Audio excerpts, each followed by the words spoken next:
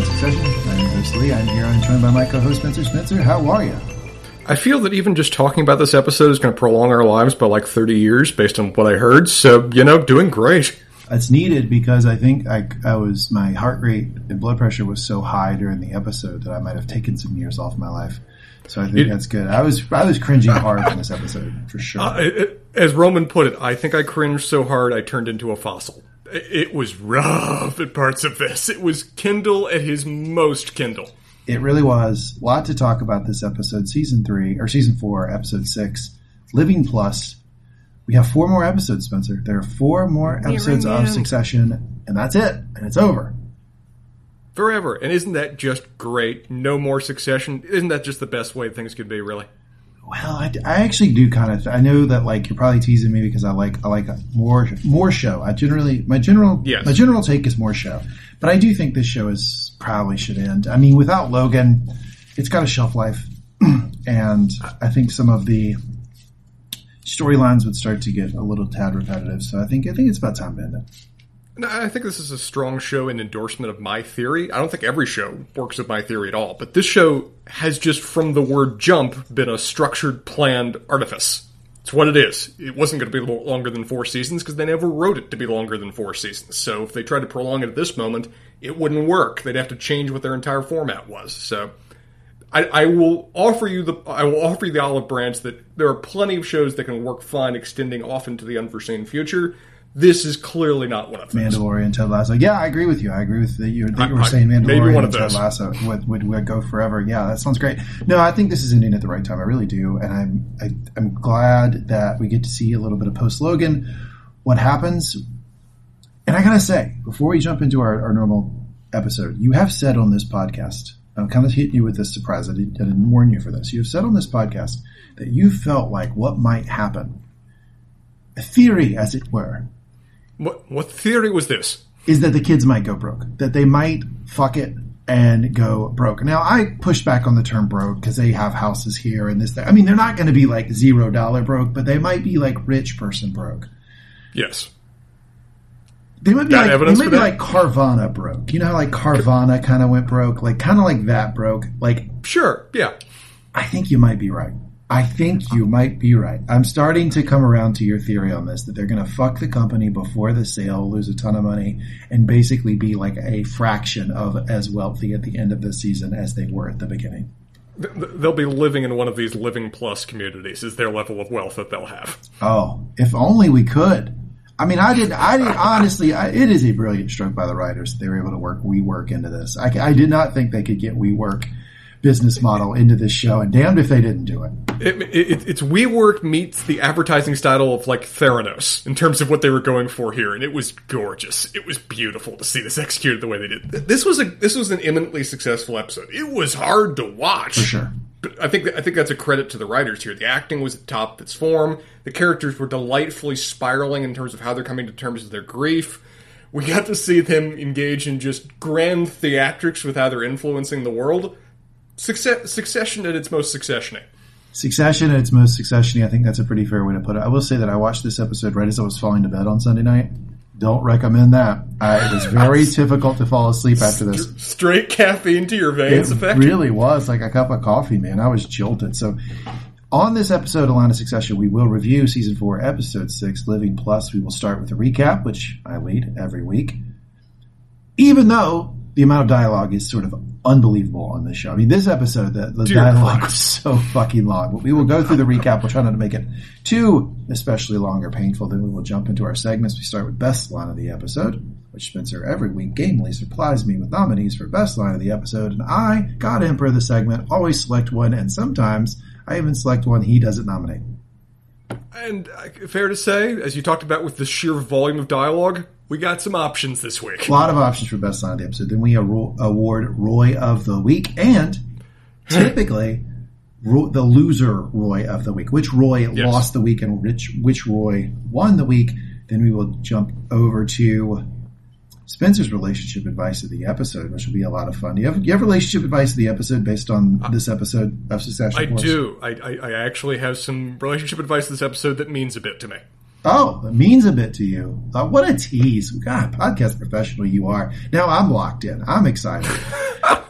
Get through advertising. Now you only have to get through the 3 hours of the recap, and Spencer will hit you with his relationship advice the episode that means a lot to him. And all I ask is that you drive the stock price over 190 before we get there.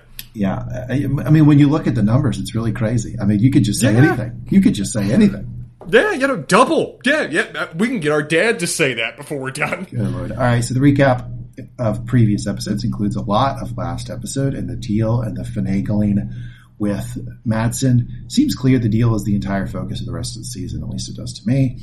Mm-hmm. We get this quote from Madsson, it's good parts, bad brand. I think that'll come up again. And the deal tanking and the Madsson-Shiv dalliance, romance, dancing, flirtation. Flirtation. Whatever they're doing. So we start with Logan doing a recording about Living Plus. Man, we thought Brian Cox was done getting them checks. He is not done getting them checks. And I love on an episode that's focused on Living Plus, he's talking to us from beyond the grave. In it, he says he thinks the profits will increase. Profits will increase. A significant boost to earnings. Profits, earnings. Earnings. So a lot of times, like I don't know how much of the business jargon to like translate. I don't mean to be talking down to anybody. I think the show goes too deep into the business stuff. I think if I had one criticism of the show, I would say that their dialogue is too insider baseball on the business aspect, and it just it loses people sometimes, and I don't think that's necessary. So margin typically is your profit, like how much profit you have, right? You could compare that to revenue. Revenue is how much total money you rank in. And then your margin or profit is the amount that you just get to put in your pocket that doesn't go to the expenses. After costs. Doesn't go to your operating expenses, right? It's sort of a back of the napkin way of saying it.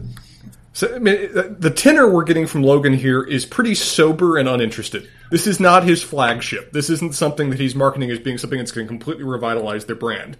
This is just another thing. I would venture to say Logan might be recording this unsure if Living Plus will ever actually launch. Yes. Yeah, that is fair to say. There is no small measure of doubt and resentment that he's even here. And then some off-camera operator gives the same advice I give to Spencer every single podcast episode. Can you be more excited when you say the word excited, please? Please. Can you be more excited when you say excited? That's your thought? That's the thought, is it? He just gives her hard side-eye, serious Logan side-eye. He seems to be getting more and more angry in the clip, and finally he says, could you please stop fucking buzzing around me? God, you're useless, the lot of you. You're as bad as my fucking idiot kids. Hugo stops it, apologizes to Kendall. Yeah, we realize that we're watching this with the group. And says it's bullshit. And I think what Hugo's saying when he says bullshit is like, we should have cut this out so you didn't see the dig at the kids. Sorry that was there. Kendall says it's fine. That's a Valentine's card. I really don't think this bothers Kendall. I really don't think it did. Kendall whisper, I had a lot of work to do this episode to try to unpack Kendall's behavior. I'll tell you right here, I don't think he was upset by this. He says, good to see you, Dad. And then we just see Logan's angry faces. Notable thing I'm going to reference again later. One of the things that Kendall says, one of the last things he says is, can we watch it again? Yeah. He wants to watch again the video of the dad abusing him. Come back to that point later. That is an element of the video. His reasons we can debate. If this was a similar scene later. If Roman was watching this, I would say, yes, let's focus on that. I honestly think Kendall's head is spinning with way too many ideas. He needs to back up the ideas. Clouds. And he's thinking, clouds. how can I use this? How can I use this to further my ambition of just basically taking the company, fucking the sale, and just running with it? Again, I'm not sure what the long-term landing is behind this plan. Don't know if he's sure about what that is. There isn't one. We start with Shiv, who's watching the video of Logan, and she gets a call from Madsson. What? You came 3,000 kilometers, you can't come another 20 meters? Shiv says she's just stopping at a convenient location to refuel, and there's no reason for me to get off the plane, so bye. Man, I tell you, she's good. She is good at stringing a man along. She is showing some skills here. They both landed in L.A. Their planes are staring each other across the tarmac, and she knows the game and how it is played. I don't think they've both landed at L.A. because she is refueling to leave. They've landed somewhere else. I think they're in L.A., but presumably she's returning to, New York. The show's mainly set in New York, right? No, it's set in L.A. because they're at Waystar Studios. Oh, that's right. And Kendall's out on the beach afterwards, in the water. So I think they're in some middle location and they're refueling. Maybe Who the fuck knows where? Iowa. Yeah, who the fuck knows where? This reminds me of the... do you remember when, during the 2016 presidential campaign, I know, tough to go back for anyone. Hey, this is traumatic mostly for you, sir. I'm here for painful for everybody. Do you remember when, like, Bill Clinton got in trouble for speaking to the Attorney General on the tarmac while Hillary Clinton was being investigated? I do, yeah. Look at this, look at this secret game, this backdoor dealing they're engaging in. Yeah, it just kind of reminded me that, like, this is a thing that, like, rich and powerful people have to deal with, is like, oh, our planes are on the same tarmac, and, like, do we get out and speak to each other, yes or no, or how's that going to look, what's the optics, et cetera, et cetera? I gotta ask, what are the odds that Bill Clinton walked across the tarmac in his bare feet to go to the other plane? Yeah, I mean, I'm pretty sure he was the initiator there. He's always, like, over the top about, like, wanting to just, like, pal around and chat. And just be buddies. But anyway, yeah, Matsson hops off, bare feet. Bare feet on the tarmac. What is wrong with this man? He's that kind of rich. He gets inside her cabin and says it's a tired interior. She says, oh, don't criticize my jet interior. That hurts. It's just still more flirty behavior between the two. Shiv is really good at holding things back to keep a man interested, I would say. That's the way I would phrase her game, is that she's really good at figuring out what the guy she's talking to wants from her, and she's good at holding that thing back. To weaponize the flirtation for her advantage. 1000%, yeah. He seems to enjoy her company. Isn't all that good at hiding it. Not sure he wants to. Matsson doesn't like Living Plus. Why are you doing this bullshit? She says it's on the calendar. And if we decided to cancel the product launch, it would look like we're just minding shop until you get in. And he says, but you are, though. You are.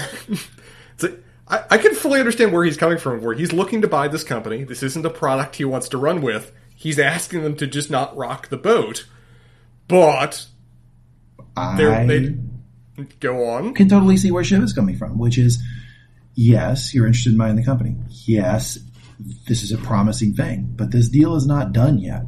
And like, we can't just stop. We can't just stop the company because you fucking potentially are going to do a deal maybe at some point with us. Like, we have to keep running the company. And by the way, Matsson, you probably want us to do that too, because if we really just start minding shop, we could fuck the company in the interim, which I think they're going to do anyway, but that's a different situation. It is one of those conversations where both of them are perfectly reasonable in the positions that they're taking. He calls it Land Cruises. He makes fun of the name. You know how shitty and heartbreaking it is to be locked up in a cruise? Hey, what?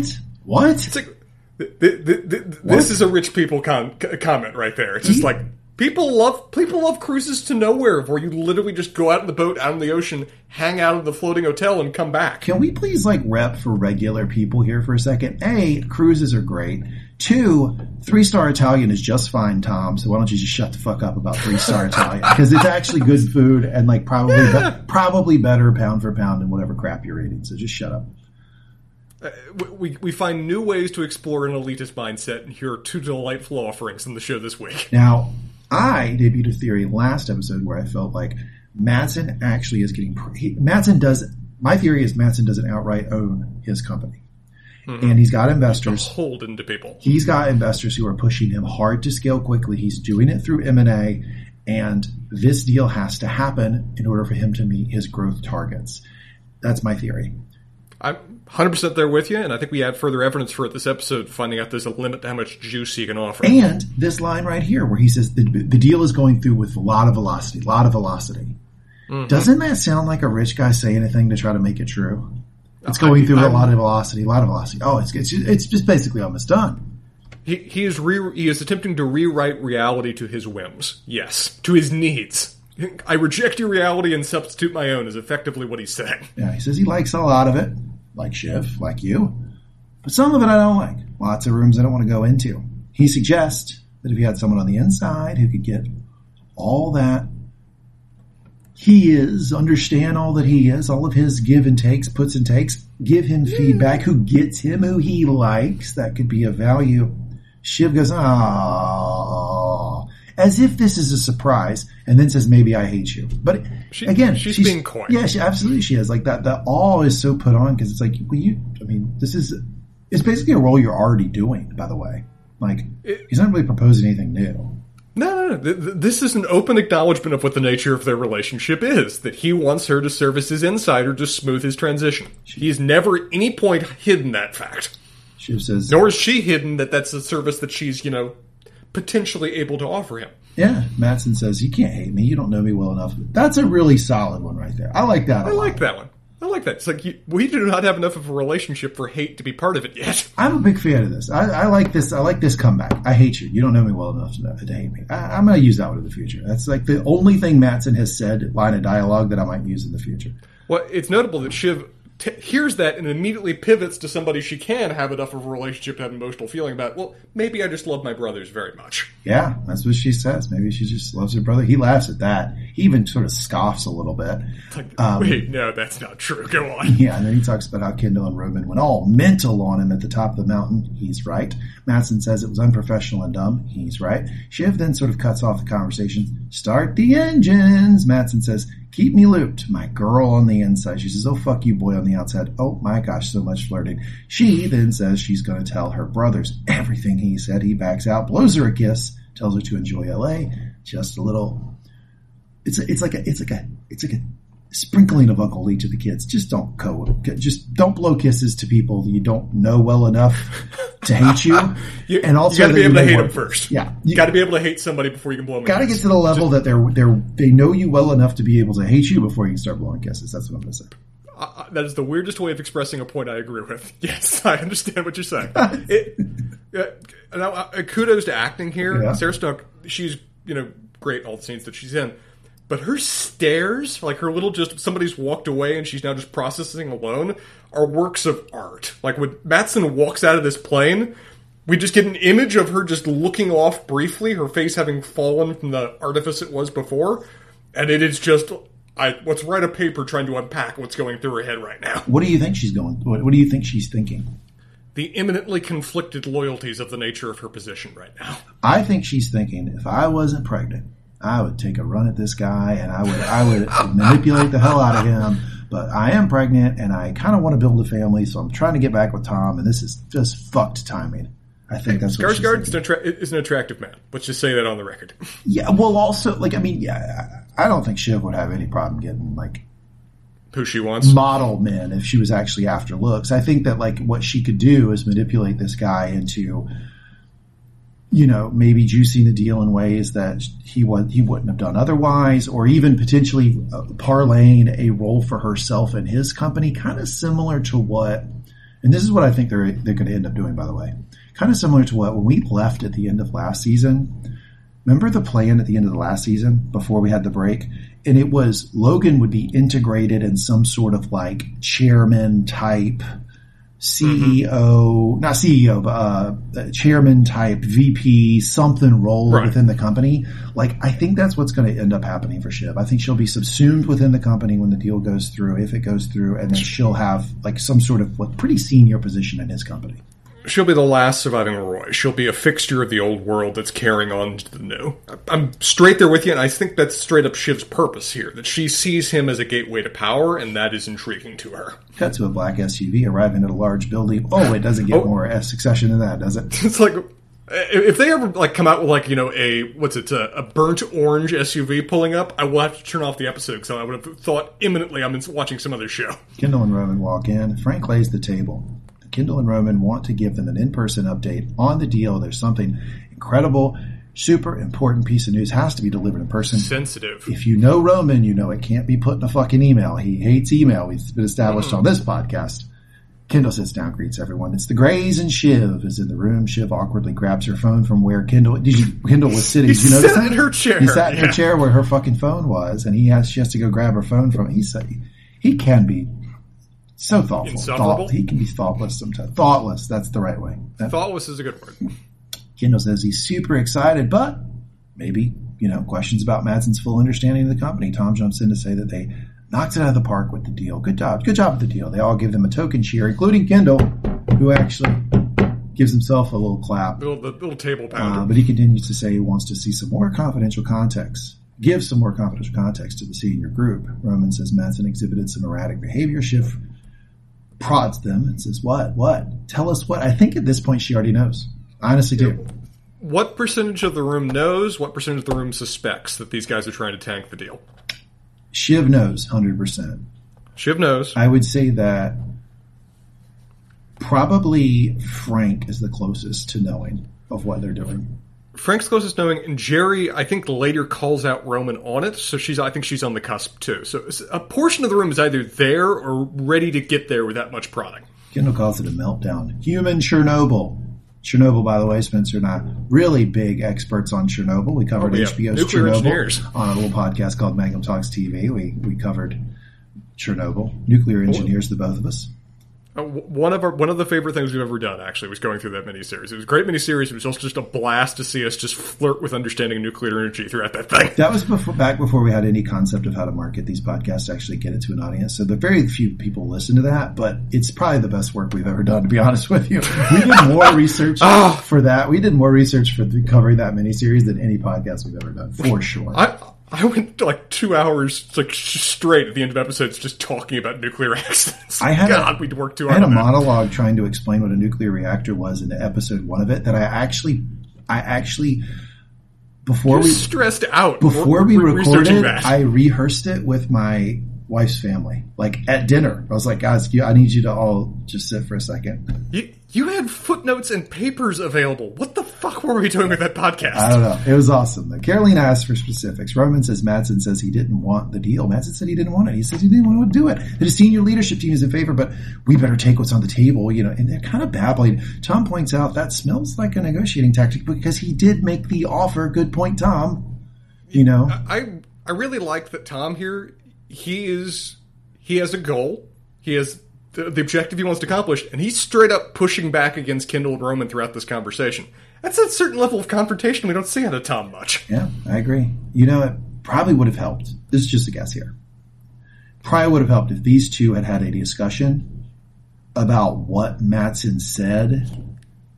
An example. That they could then, that they maybe had, that they could, so obviously they're going in there saying, hey, Rome, I'll be Kendall for a second. Hey, Rome, let's go in there and say Madsson went crazy at the top of the mountain. Okay, I think that's where the conversation ended. I think it could have continued and said, okay, what are we going to say he said to us? And then let's go ahead and poke holes in it and try to find something that they can't immediately shoot down, because neither one of them, off the top of their head, are able to come up with something that this room can't completely shoot down within seconds. This conversation lasts like 2 minutes.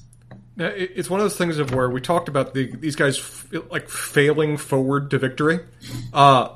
They have nothing here until Madsson gives them something later. They had nothing planned, and then Madsson just offers them on a silver platter the exact evidence they needed.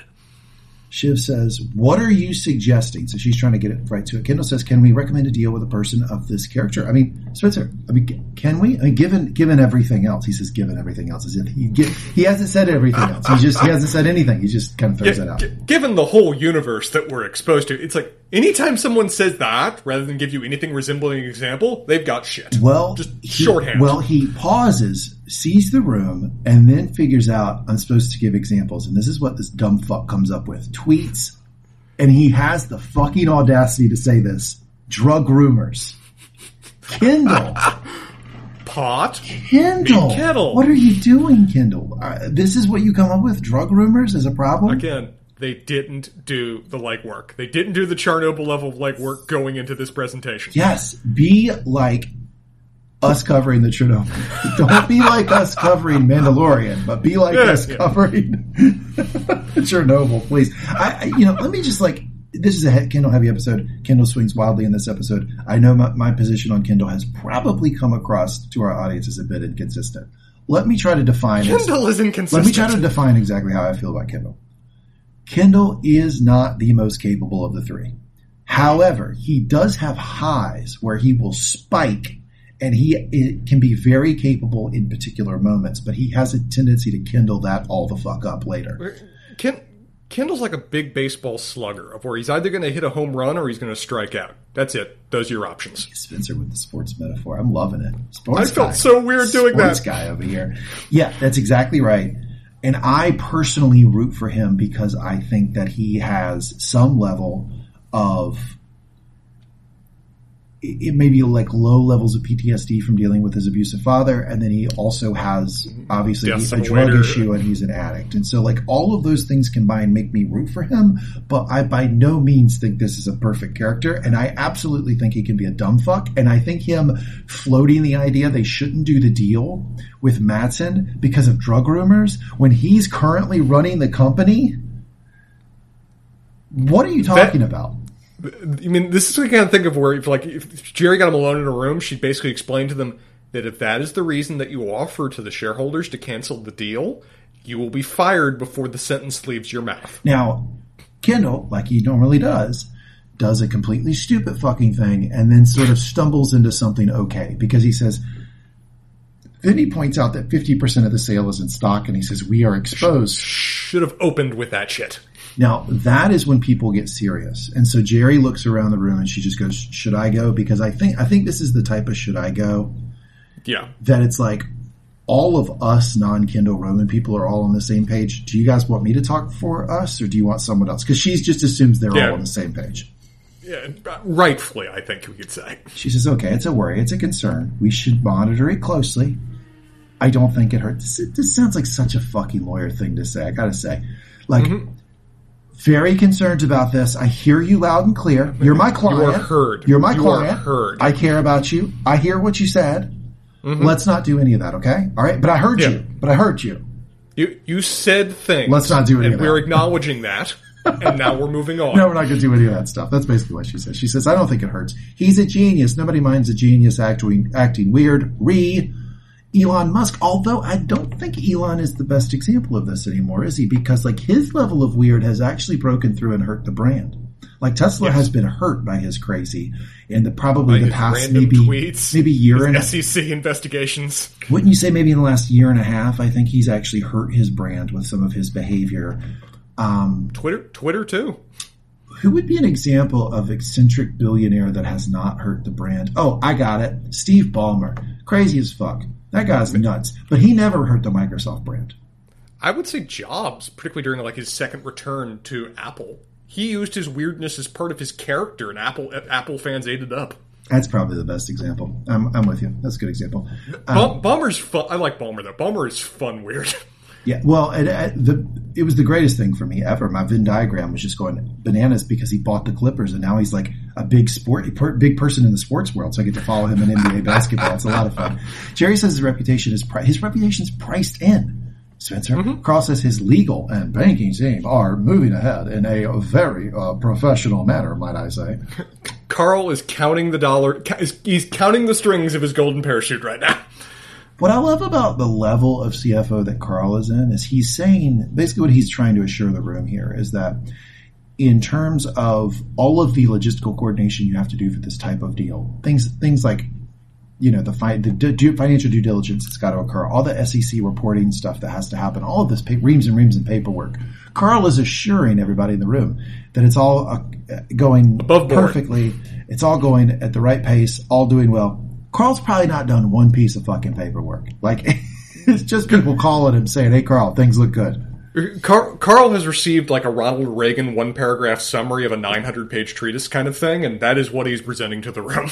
As everyone leaves, Kendall says, it's a big day tomorrow, product launch. Shiv is sitting there afterward. I think Vanity stopped us from mentioning it earlier. We were proud of the deal. This is Roman trying to explain to Shiv why he didn't tell her earlier. These guys are so blatantly, transparently full of shit. Yeah. Shiv then tells them, look, I know you. I fucking know you. Boys, you are not good at this. Sidebar, they're not good at this. No. I love the example she offers where, Dad, Shiv spilled chocolate milk in the Range Rover. It is at that level of lying. It's like, obviously you lied to me now. You lied to me earlier when you said you'd keep me abreast of all this. And now you're having the gall of denying it when I know how to call you out on this. Yeah, 100%. So, Roman says, no. Look, no. And she goes, that you failed to mention this very fucking interesting incident as a bit of gossip. She's like, look, you haven't even slightly mentioned this since it happened. This is all bullshit. Yeah. Kendall then says, we're not sure about the deal. Roman's like, Jesus fucking Christ. Under the bus I go. Thank goodness gracious. Kendall then says they were protecting her. She says, oh yeah, don't get mud on my confirmation dress. Oh my God, that's good. I like that one. I like that one a lot. Shiv then points out there was a plan to sell it. Get Pierce. Run Pierce. God damn it, guys. Like, if I was her, I would be frustrated too. I'd be like, you guys are impossible to do anything with because you fucking change the plan every 6 minutes. Like, their clock is very strange, right? Because they also think they were good CEOs because they've been doing it for 20 hours. Like, their clock is very off. Yeah, who needs more experience than that, really? Yeah. Anyway, she says, she actually calls them cocksuckers, which I enjoy a good Logan cocksucker. Like, I like that she pulled that one out. She's the Logan-esque in this episode. Someone pointed out on Reddit, too, that even just the filming of the shot, at one point they show her from behind and then Roman and Kendall on opposite sides of the table. Looks like Logan, right? It looks exactly like Logan from the intro, that hunched shoulder effect with just the figures fuzzy there in front of her. They are presenting her, or at least she's in the mindset she's the heir. She's assuming Logan's mantle. Yeah, Roman says, Shiv, we're sorry. We wouldn't have dicked you over. Roman has to do the huggy thing, which is the three of them hugging, which they did the episode. Logan died. She says, sure. She doesn't mean it. They hug. Very, very little emotion here this time. Shiv's assistant comes in to break it up, says she has an appointment. She cannot reschedule. A very important appointment. A lot of people waiting on her. Big room full of people. She's got to go. Okay? Oh, yeah, absolutely. Priority cannot be voided. I think she also, just even if there wasn't an appointment, she wants to get the fuck out of this room because she knows she can't trust her siblings as far as she can throw them. If there was any doubt beforehand, it's now gone.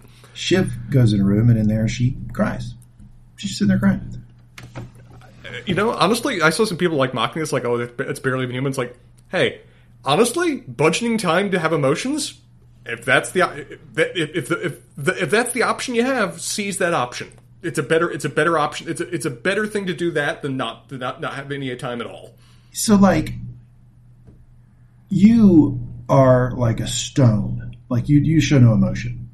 I try to, yeah. Aspire to it, really. I think if you went to a therapist and you were like, yeah, people in my life are telling me I'm not showing enough emotion, they might even suggest you do this. Like, for a lot of people who struggle with how to get emotions out or to emote particularly or to deal with a particular emotion, grief, happiness, loneliness, whatever, sometimes they'll actually tell you to budget time to do it. This might be something you know what?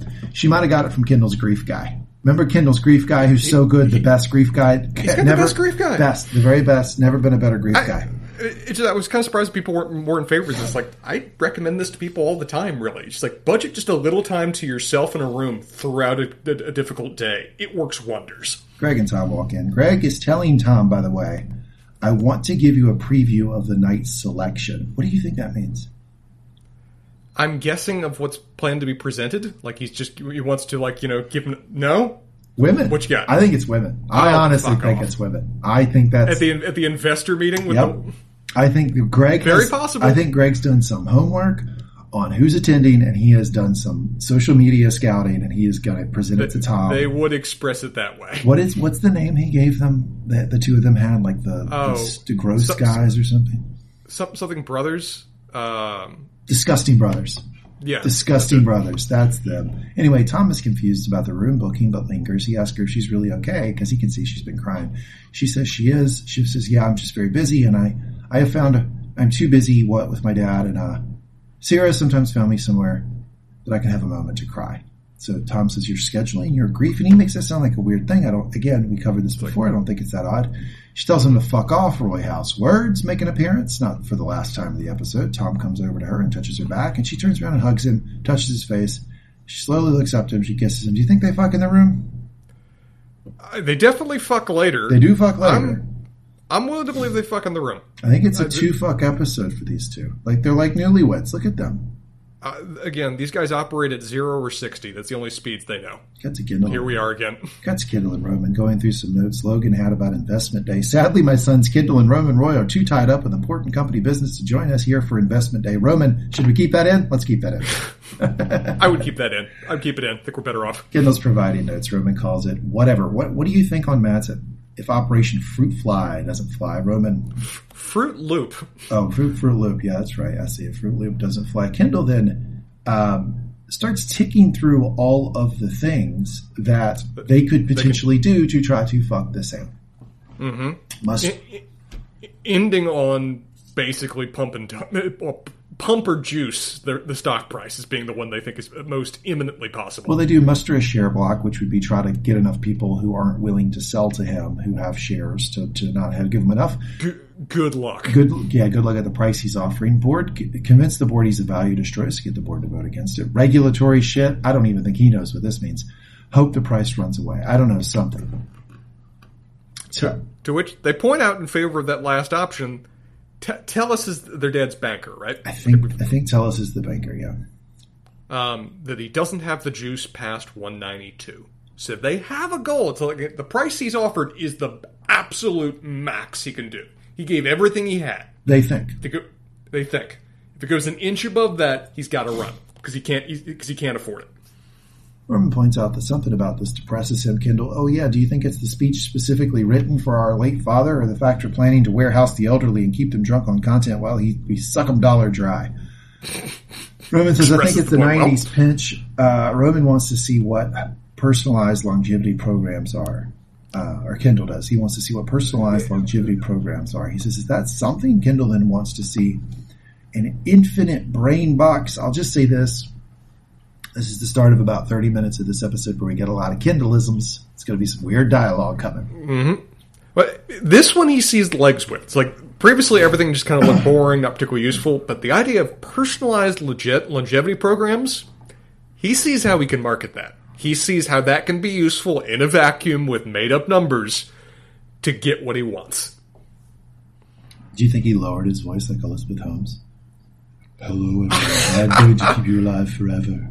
We're going to talk about whether he did a certain kind of theatrical level of grief on stage to, make himself appear more receptive, make the audience more receptive to him. How dare you? Roman then says, I would dare. I can ask Joy Palmer if the fucking Kalitzpatron director can come on board and make everything more confusing and loud. Have we met Joy before this episode? I couldn't remember. I don't believe we have. We certainly haven't spent this much time with her, I don't feel like. And it is an interesting meeting. Kendall asks him if it's now. Roman says, it is. I'm meeting with her now. Kendall says, sprinkle some sugar. Sprinkle some sugar. So, what's going to be here? Is there... So, what's going on here is that he's meeting with the head of Waystar Studios to push her to make a hit, something that will increase the value of the company. So they're going to spike her with money, produce a quick hit of something to jack the value past 192. That is their... I came up with this plan in 12 seconds plan. That is what they were offering, yes. Please, rapidly, invent a Marvel Cinematic Universe. We need it. Yeah, because we all know, by following HBO's production of the Game of Thrones spin-off sequels, that if you give money to one of these production studios, content just comes out immediately. It's just so fast. It's really, really quick. I mean, absolutely. I believe the plan is to get us season 1 of Dunk and Egg in 2026. So yeah, it comes out real fast. They're going to get a hit tomorrow. We are going to get a Marvel Cinematic Universe a la reality television. That's what they're hoping for here, I guess. I would honestly say that, of all of the streams of business they have, this is the one that would move the slowest from injecting money to revenue. Why don't you do it to parks or just something else? Because holy fuck. I mean, maybe they're thinking they could contract to get the Lord of the Rings rights or something and that would spike it. I don't know. But again, the sale's going to happen within no longer than the next 6 months if Mattson gets his way. You're not making a movie in less than a year and a half, 2 years. No. And we get a lot of bizarre Kendall lines this episode. Here's one. Just break the logjam. Get the franchise pump it, Roman. I'm gonna love bomb that stuck up bitch. Shoot it to the moon, Rome. New space cowboys in town. Yeah, who wants to fuck? I'm ready to fuck. Hooray for Fuckywood. Jess is left without words, as we all are. She is not getting paid enough. I don't care what she's making. There is no price upon which she has to endure this. I have a theory about this scene. I think that they give Kieran Culkin a little room, and I think "Hooray for Fuckywood" was an ad-lib line, and that's why you got the look on Jess like she was just about to break laughing. I think that's what that was. Hey, I'm glad they kept it in, though. It feels authentic for the characters. Cut to Roman being taken on a golf cart through a studio area. This looks a little bit like Hollywood. Roman walks into a dining room. Joy tells him she's sorry for his loss and offers condolences. Roman says he has enough condolences. He's fine. He rejects her condolences. Well, I want your opinion on this meeting. Because, like, Roman and Kendall prove this episode they should not be running this company. Mm-hmm. However, Joy does not handle this well at all. It's a fucking mess from her side, too. At no point... She clearly views herself in a position of power. She clearly views herself as being immune and above this just insignificant person that's in front of her, regardless of the fact he has the label CEO.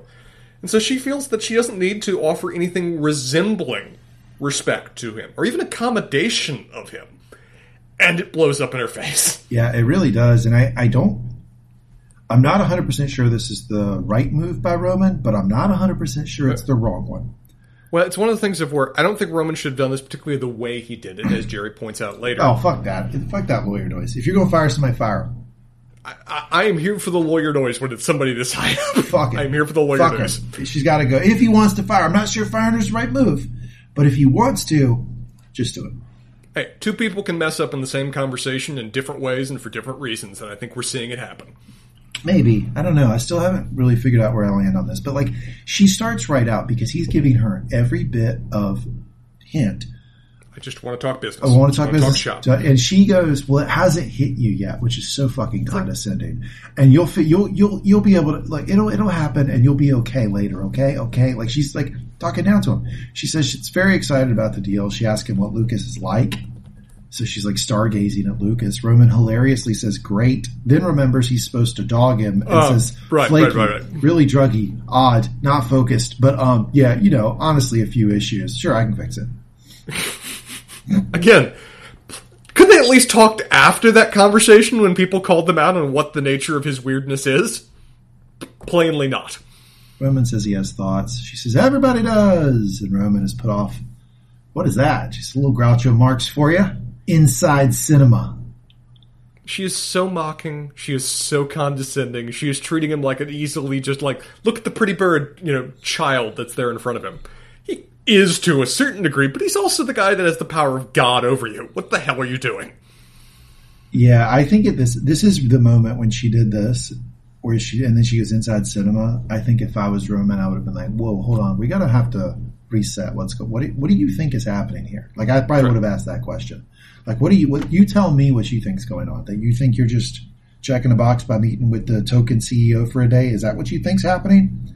I would have cut her off even earlier when she was doing that. You know, you'll feel it later. You know, you'll process it then. I probably would have cut her off then and said, you know, I appreciate that, but I'm really here to talk shop and let's get down to it. Just cut through that shit as fast as possible. He starts with Kalitz for Sean. I just want to know who's getting fired for that shit show. And by all accounts, it is a shit show. She says she can read him in, but it's complicated. Then she says this. Shall we just sidebar that particular situation has a lot of big personalities? Because you say this to your boss all the time, right, Spencer? Yeah, can we just, like, not talk about that? I'm just not going to. Just not going to. Yeah, I'd love to be attend major presentation. My boss comes to me and says, well, Spencer, can you give us a little bit of information on this? Can we just sidebar that? Yeah, and I just say no. Yeah, that always lands well. I'm in D.C. right now, right? I'm actually, how about this, Spencer? This for you in the audience. I am in the hotel where Ronald Reagan was shot out front. Hey, yeah. I have seen that live footage. Yeah. I'm here because I have to go talk to someone in the government and give a presentation tomorrow, right? That's why I'm in D.C. Wouldn't that be great if I just walk up and go, you know, a lot of big personalities involved in this question. Going to have to sidebar these guys. Yep. This is the exact reason I'm here, but let's just not do that. God, she really does suck. Roman says, oh, big personalities. I can't see that happening. And, you know, and it's interesting because she's doing this to the one guy who really hates confrontation. So he lets her go farther than Kendall would have, that Shiv would have, certainly than Logan would have. Logan wouldn't have. I don't know what would have happened with Logan. He would have, I mean, it could, you know, like maybe tied arms and legs to 4 horses and just had them all go, run off in different... Drawn and quartered. I mean, holy Colin shit. is a master at drawing and quartering. He would have fucking destroyed this lady. But she's doing it to the one person who lets her go as far as any of the main characters would, right? Because she doesn't respect him. Everybody's still operating in the world of where Logan's gone, now I can just be myself and not regard these new interlopers as anything other than a weak monarch and a regnum. We'll get to that scene later. And, well... this may be a weak person that's not worthy of the same respect of the old one, or maybe even level of the same fear, but he has all the same authority and powers. Keep track of that. Now she's concerned with something, Spencer, okay? Concerned, yes. Concerned. Now, you would think this might be, well, I'm concerned about the Kaliz Patron situation, and I really want to make sure we mop that up. No. I'm going to pivot completely off what you came here to talk about. Not anything to do with her job. Lots of people are concerned about democratic institutions. She's concerned about the rightward lean from ATN. Roman says, yeah, got it. You want me to say something? You want me to say more things? This is the point where she should drop it. She points out the favorable coverage for Minka and says, can't you do something to signal distance? Signal distance? They're fucking calling into his campaign morning briefings. Like, signal distance. They're part of the campaign. If we're to look at this from her point of view, one might see that in Hollywood, being associated with a right-leaning network might scare off a certain measure of writers, actors, producers, directors, whatever else that they want to try to market, potentially to work on and build their media empire. Perhaps that's where she's coming from. If that's it, she does a shitty job of representing that's the basis of her concern. Here's the problem. Is that you are burning money with a robot that's sleeping for 2 hours at the beginning of the movie. Again, I still want to actually watch that film. And ATN is that out there, HBO. ATN is printing money. Like, know your role in the company, basically, right? Roman says this thing, though, that, I think kind of cuts through, a lot of the Fox News bullshit, where he calls Minkin IP. And it's like, I think a lot of networks probably saw Trump as IP, right? They probably were like, this guy's going to absolutely get eyeballs on the screen. He is engaging. He's interesting. Let's throw him on. And then he became president. He says, yeah, I don't like him. You don't like him. What are we going to do? Roman sees completely over this right away. Joy says, but all in terms of talent, we have values here in this creative community. We have values in this creative community, Spencer. She is, if she could be, I don't know how high up she is right now, but can we agree that she is staring down her nose at him leagues below her? Yeah, and it's just such over-the-top, virtue signaling, Hollywood liberal bullshit that, is really frustrating if you just look at it remotely objectively. And that's what Roman says. He says, I know, I get it. I love the values. I mean, it's incredibly involved, ruthlessly segregated city you've built on this geological fault here. Let's get real. I love him calling out her in that manner. It's really Hollywood is what you're trying to bring to me right now for value signaling. Okay, let's talk about that. I was in Hollywood. I was in LA last December, and I went to Beverly Hills. Yeah, it's ruthlessly fucking segregated. Holy shit. Not a lot of people of color there. So yeah, okay. We have values here in this creative community. Joey says, but it's all in terms of talent. She already said that. Roman says, I feel like you're not listening to me. I'm saying I'm going to dump a whole bunch of money on you, and we want to get the hip pump pumping. He says, looking for a balance between streaming and theatrical, franchise creation, international marketing. So it's just Mad Libs of media stuff. Relevant buzzwords. She says, I got it. You can trust me. Very excited. She does not seem excited. She says, very exciting. She actually says it twice. Roman's irritated. Says, Joy, I get it. You're thinking, the fuck does this guy know about anything? He's not his dad. Roman's track record is bullshit. She jumps in and says a line which she absolutely shouldn't have, Spencer. No, I am sure you are where you are for a very good reason. Again, I don't think Roman did the right thing in the right way here. I think her dad would. I don't think Joy would ever talk to his dad that way, and his dad would have just fired her there. Yes, he would have. It's not that, and I think he needs to go about a better way of handling this, particularly in the situation that they're in. But he gave her every opportunity to offer him even the most modicum of respect for his position and what he's saying and just what he's here for. And she was incapable of doing that to it. Not only incapable of doing that, she directly was mocking him. It's like, this is the last chance. This is the last chance he gives her. He looks her straight in the face and said, I could just fire you. And she laughs in his face. In his face. It's like, okay, I have the gun out. It's like, I don't have a choice but to use it now, I guess. Yeah, I'm not saying I am. I'm just saying I could. Maybe I should. You know what? I feel like I got to do it now. I've said it. I got to do it. Anyway, got to do it. Our tip poll's bullshit.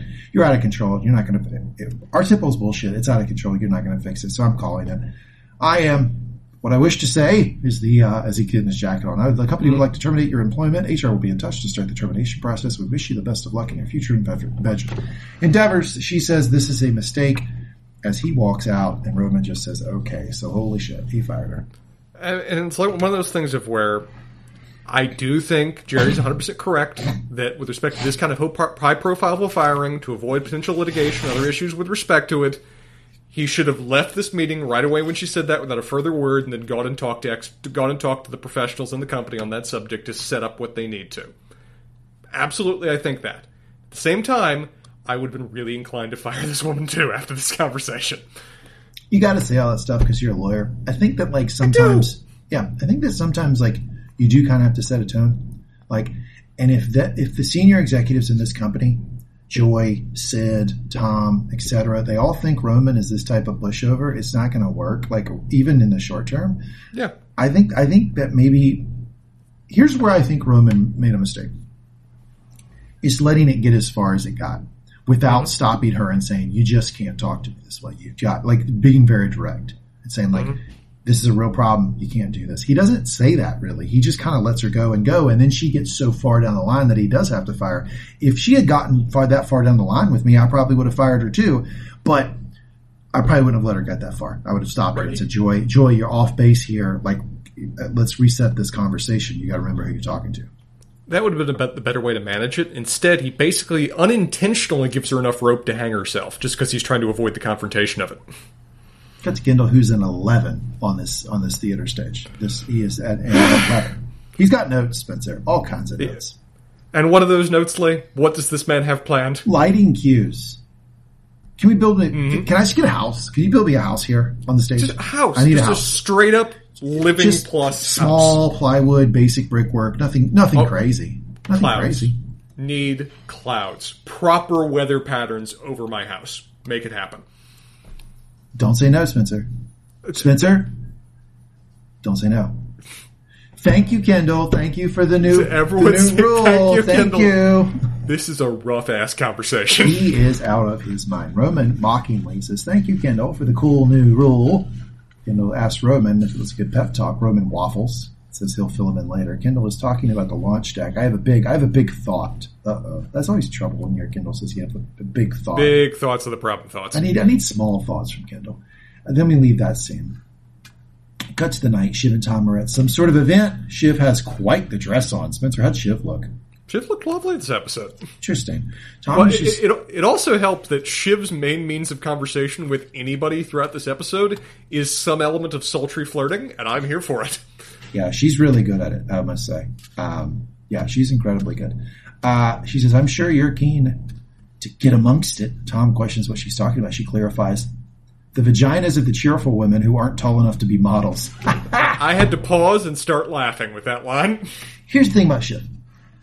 I could, in this world, let's say I was one of these really rich people, Lucky Lucks, that hung around them, could never in a million years date Shiv. Couldn't do it. The way that she does romance is just weirds me the fuck out, but I absolutely would be her buddy because she's got such good singers. Entertaining. I'd be hanging out near her in the buffet line just waiting to hear these lines at every one of these fucking things because she cuts through the bullshit. She has funny fucking lines. Tom just smiles at this, says he's good. Shiv clearly very flirty here. She asks him who he likes. Can I guess? Tom looks at one and says, could do. Tom is not into this, but he's just trying to play along with her. Yeah. Tom is interesting throughout this episode to the degree to which he's engaged with Shiv or not. It seems like... Let's assess this in detail once we get to the end of the episode, but I'm wondered to what degree this Tom we're seeing now has changed from the Tom that was previously much more eager to engage in this kind of flirty banter with Shiv. Yeah, I think he's setting some lines with her that he probably didn't set before. Yeah, a little bit. He has a little bit more of a... He has a little bit better sense of himself and a little bit... I think boundaries is a better word than I was going to go like background, but I think boundaries is a better way of expressing it, of where he... Several times of this episode, he's flirting with her, he's engaging with her, he wants to be back with her, but several times he basically just tells her the truth straight to her face, and she's caught off guard, doesn't know how to process it, and then just defaults back to her little shivy smirk. Yeah, I agree, and that's exactly what happens here, because he says, well, you know, if I was to say something, I'd say, from the heart, I'd say, I'm sorry. Yeah, I'm sorry for fucking you up. She laughs more at that. And then she plays it cool. She plays the you can't hurt me. I've got armor on. I'm too cool for you. I believe you should be Shiv. so lucky. I believe you so far. You hardly scratched the surface. I was fucked up long before I met you. What do you think about this move? I think she's incapable of... She's only interested in him to the degree that she's in control, and he's inviting her to show a certain measure of vulnerability, and she recoils at it. It's like, I'm not going to show that kind of level of potential, ability for you to hurt me, ability to be vulnerable to you. No, I'm backing away and hiding from that. Well, but she does do that, but she still continues to flirt with him, and he, after getting this out, he's like, okay, and then he continues to flirt with her. I'll play the game for a minute. Because I think I got my chisel in. She's playing coy. She says, but I'm the whole story for you. I just twisted your little heart right up. Now, this is her attempting to flirt and engage and be romantic, and it's like her foreplay almost, and it's like, this is where I would be like, I can't fucking do this, whatever this is, like, I gotta roll, but I do want to hang out with you later in a non-sexual way so I can hear your thoughts on this soiree, please. It's such a weird... I mean, this is how they flirt. This is how they've always flirted. It's simultaneously very, sexual flirting, while coming across as being so kindergarten in terms of how they go about this little punchy thing with each other. Yeah, they do that. And she's kind of like that, not in a flirty way, but she does revert to this sort of like childhood stuff whenever she's like palling around with Roman. Like, she can be pretty juvenile when she's like loose, I think. Yeah. I don't mean that like in a sexual way. I just mean like kind of just like loose, shoulders slumped, hanging out, just chilling. As shown by which the means that she combines how we're going to hang out and their flirting is, they're going to play Bitey. I haven't even heard about Bitey since like first grade.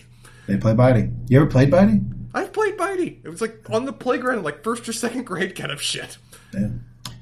Anyway, Shiv stops first. She says, Tom Wambsgam finally made me feel something. I think that she's right. She's just like, if the room cleared out, the dress is off now at this point. Like, she is.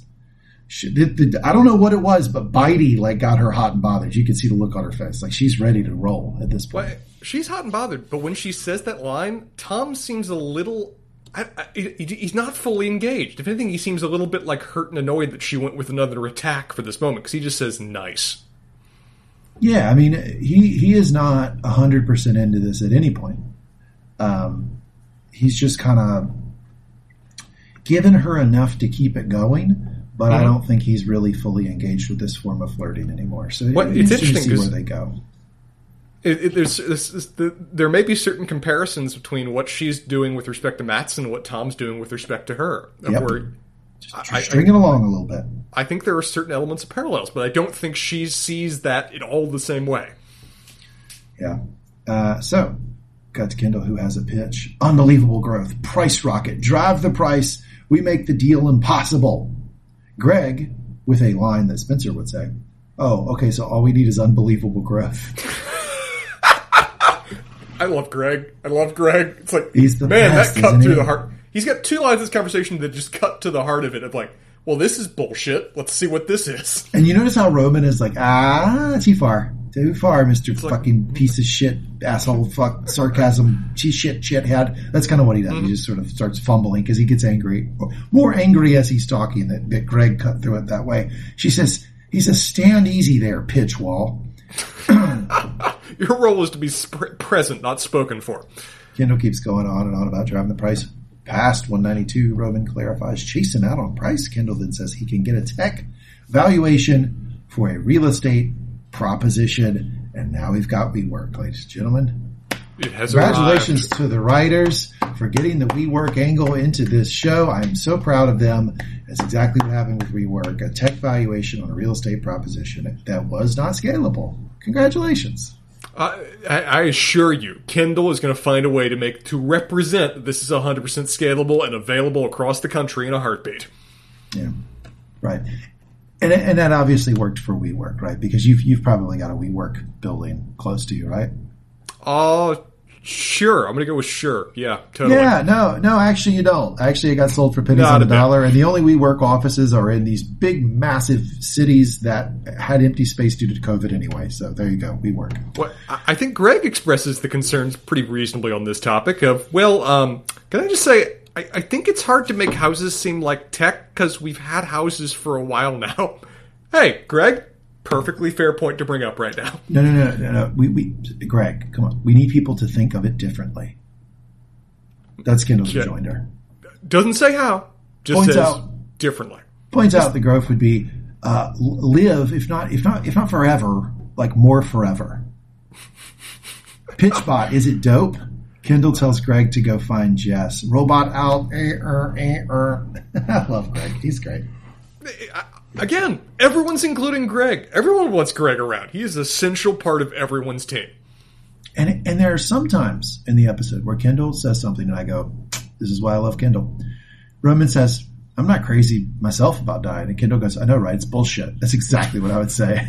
1,000%. Million times over, I'd say, yeah, it is. It's fucking bullshit, right?